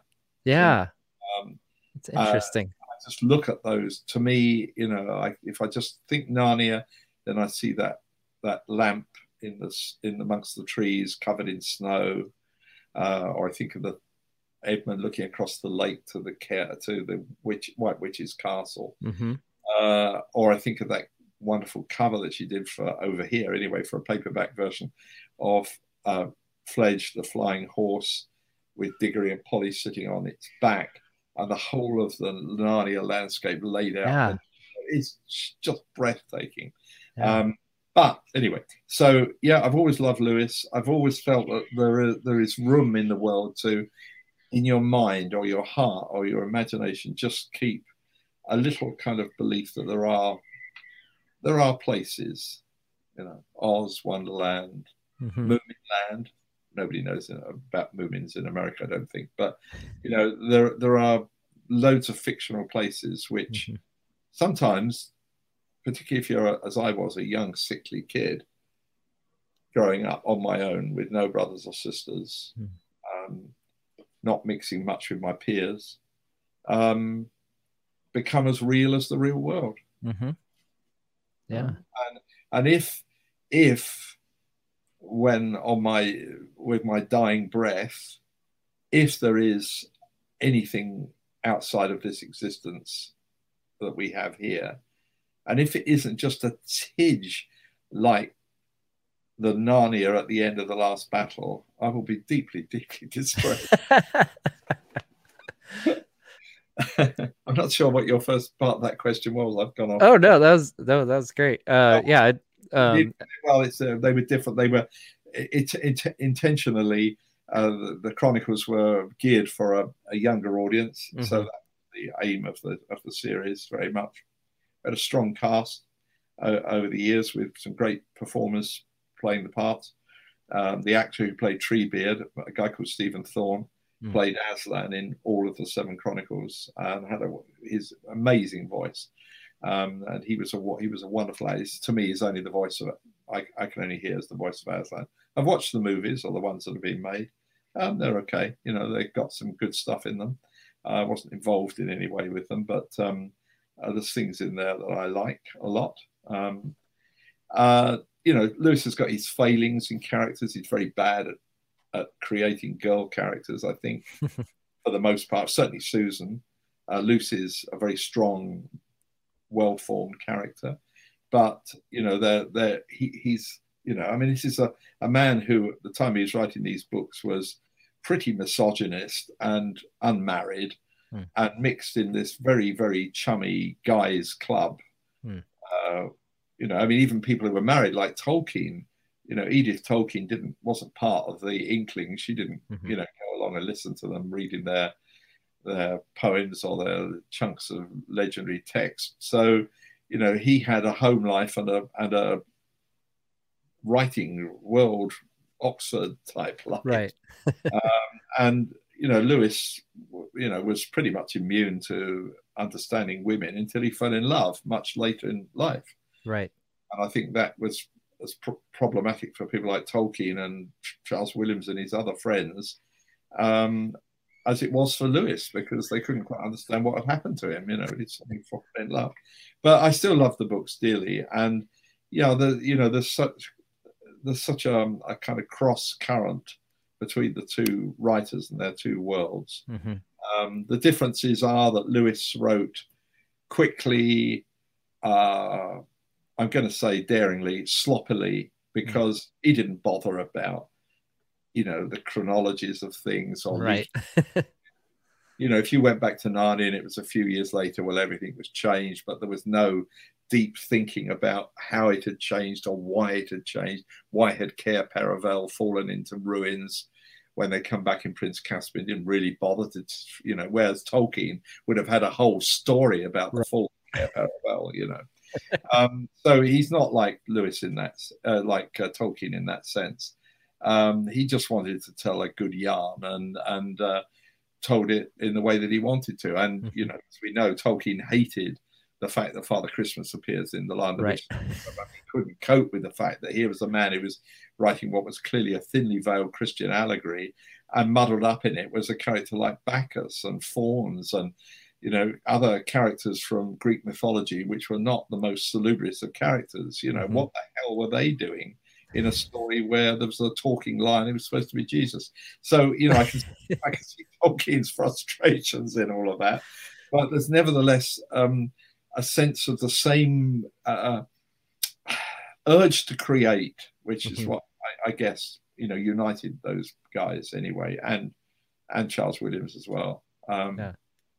So, a different approach, but, throughout it all, writing about the Land of Narnia got me much closer to Pauline Baynes, and, we remained close friends. My husband and David and myself used to be regular visitors and spend time with her, and we loved her dearly, and I treasure her friendship enormously. All linked. One of the things that I've been very lucky in my life is that almost everything I've done has come out of things that I love. And the only good stuff I've ever done has been from those sources and origins. Once in a while, I've done a job because I needed the money. I needed to do a job for somebody, and I needed a crust. So I took on a job that I wasn't really maybe happy with, and the result was never satisfying. But all those others, all the good stuff, for all the difficulties, maybe because there were a lot of problems in making the radio series, a lot of challenges, as they say today, and a lot of issues in connection with the movies. But despite all of that, they were things which gave me great, deep, lasting pleasure. But they came out of things that I already loved. And that's true of, it's true of when I did the Narnia Chronicles. It's true when I did the Mervyn Peake Gormenghast stories, because I became a close friend of Mervyn Peake's widow, Maeve Gilmore. And that relationship was, what fired that ability to transfer his very idiosyncratic stories onto radio. And my passion for T.H. White's The Once and Future King, which grew out of seeing The Sword in the Stone, Walt Disney's movie. We haven't touched it, but Disney's a major obsession in my life. Seeing The Sword in the Stone, going and buying the paperback because I wanted to read the story of this movie I'd just seen and loved, and finding it was not very much like the film, but was totally magical and bizarre and wonderful, and it had this character of Merlin, who was not the Merlin I'd read of in Tennyson or Malory. This was a Merlin who lived backwards through time and wore a deerstalker and smoked a meerschaum pipe and knew about electricity. And, it was eccentric and wild and amazing. So, and Ray Bradbury, as a kid, when I discovered the book by Ray, who became a friend of mine for 30 years. We were friends later in life. But as a kid, I'd picked up a paperback called The Golden Apples of the Sun, which is the most magical title in the world. And it had fantastic images on the front, which I later discovered were Goya monsters and grotesques. But I didn't know that then, but they looked amazing. And on the back of the book, it said, Ray Bradbury takes you inside imagination. And the word imagination was printed backwards. And I thought this was so cool.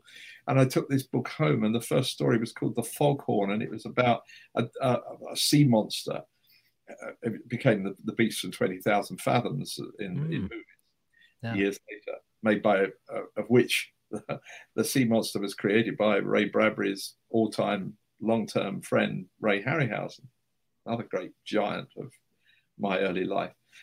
And I read this story about a sea monster that falls in love with a foghorn sounding lighthouse, you know, and I was entranced. And I remember it was a bright, sunny July day, birthday, around my birthday. And my family was sitting in the garden enjoying the sun. And I just sat in my room reading. I had to read all these stories. And I had to read them right now. And, you know, then I was scampering back to the library to get Something Wicked This Way Comes, or Dandelion Wine, or any other book that had the magical names Ray Bradbury on the cover. You know, and then I wrote Ray Bradbury a letter, a fan letter. And he wrote back, and a long letter, 2 pages. And I couldn't believe it. Well, I did believe it, because I just thought anybody I write to is going to write back to me. The fact that he was a famous American writer didn't occur to me that he wouldn't. So I wrote back again, and we started a correspondence that eventually became meeting whenever I was in LA or he was in London. We corresponded. You know, I've got hundreds of letters from Ray. He was a dear friend. And then lo and behold, some years later, I get an idea. I asked the BBC, what do they think about it? And so I make a radio series called Tales of the Bizarre. And these are all Ray's, I'm dramatizing Ray's stories. And then Ray agrees to introduce them vocally. So, you know, all of these things just have fed out of these discoveries and joys of my early youth. And that, you know, I've not done anything very creative of my own, very little. All I've done is just point other people to other people's greatness, I think. But if I've done that, well, I'm happy. That's an amazing sentiment, I feel like, to conclude with. And yeah, I can definitely relate to the feeling of just pointing people toward greatness, you know, with this little YouTube channel that I'm running here. And for what it's worth, I think your dramatization of Lord of the Rings will always be among my favorite things. And in my personal opinion, I feel like you achieved greatness yourself with that work. So I greatly appreciate it. I would like to wrap up with some fun rapid fire questions for you. Some a little kind of get to know you quiz on some of your favorite things in Middle Earth. So right. So who is your favorite Middle Earth character? Oh, Gollum, no question. Great. Yeah, has to be Gollum, just simply because he's so tortured and so multifaceted, you know, and the scenes, my favorite scenes, obviously in the book and indeed in the film and the radio versions, or any version, is those dialogues between, you know, good Gollum, bad Gollum are just amazing. Yeah, no question, Gollum. But of course, then you go, oh yeah, but hang on a minute.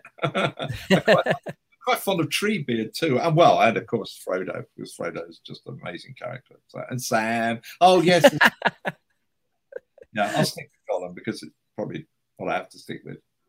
Yeah, I think many of us who are big Tolkien fans could probably rationalize just about any answer for that.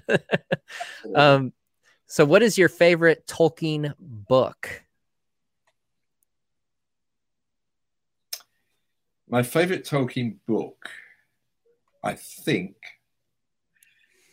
is Tree and Leaf. Sorry, this is really wacky, I know. But not so much not so much on fairy stories, although I've learned a lot from it, and I still learn from it when I read it. Tolkien's thoughts about writing and fairy stories and legend. Mm. But Leaf by Niggle, apart from the fact that it's written by a man who said that he hated allegory wherever he could smell it, and it is an allegory, and it's an allegory of his Catholic Christian faith, but also is the story of himself creating something that grows and grows and grows and gets out of control almost, but then becomes something which has its own reality and lives in its own ways. So it's a story which moves me to tears when I read it. I find it just entrancing and perfect. And yeah, I mean, of course, I'm not comparing it with The Lord of the Rings or the Silmarillion, but for me, it's a very, very special story. And I dramatized it as part of the Tales of the Perilous Realm. Right. And I love it. I also love, because it's such a little gem, I love Smith and Wotton Major too, which is just perfect. And it's like a little miniature, you know, this man who created this enormous canvas of extraordinary dimensions was able to create this little miniature. I love that book too. Great. But Leaf by Niggle. Perfect. So if you lived in Middle Earth, what race of person would you be? A dwarf, elf, man, hobbit, Beorning? Take your pick. Ah, that's an interesting question. When we did the radio version, I wrote a scene. There's a scene in Mordor where there are two orcs on the Gorgoroth Road talking about, and it's a kind of superfluous scene really, but it's character. And I wrote it with a view to Michael Bakewell and myself playing the parts of these two orcs as a sort of cameo joke. Anyway, the scene got cut and it didn't happen. But so I know I certainly wouldn't be an orc. I'd hope not. I don't think at all. I think I'd quite like to live in Rivendell, actually. I think that would be, so I think I'd probably want to be, although there's absolutely no physical likelihood of my ever being or looking like an elf. I think I would, yeah, I think that's where I would most want to live, if I can think of it like that. Orders of living places would be Rivendell, because I think it's probably peaceful and beautiful and idyllic. Maybe Lothlorien, but it's a bit kind of maybe a bit dark, and I think I might get fed up with trees. I think I want to see a bit more than just trees. Minas Tirith I'd quite like to live in because it seems like an amazing city to live in. But no, Hobbiton, no, not sure. I mean, I've stood in the real Hobbit hole now. I've done it in New Zealand. But no, I think Rivendell. So I'd be somebody elven in the court of Elrond, I think. Yeah. Great. I fancy that. I fancy that sound of elves singing at night and the waterfall, the river running below the buildings, and fancy that. Great. And so last question, if what place in Middle Earth would you most like to visit but not live? Fangorn, I think. I'd love to that. In fact, probably any of the woods, actually. Not Mirkwood, because I'm not that keen on spiders, so probably but Fangorn, yeah, I'd be that would, and I feel it would be like one of those amazing pictures that John Lee creates. It's based on a real place. I forgot the name of the wood at the moment, in Devon, which he uses with these moss-covered trees that are almost serpentine. You know, that's now how I kind of see areas of Fangorn. So yeah, Fangorn, I think I would quite like to go to. But if it was a city, then I think I'd choose Gondolin, obviously pre the fall.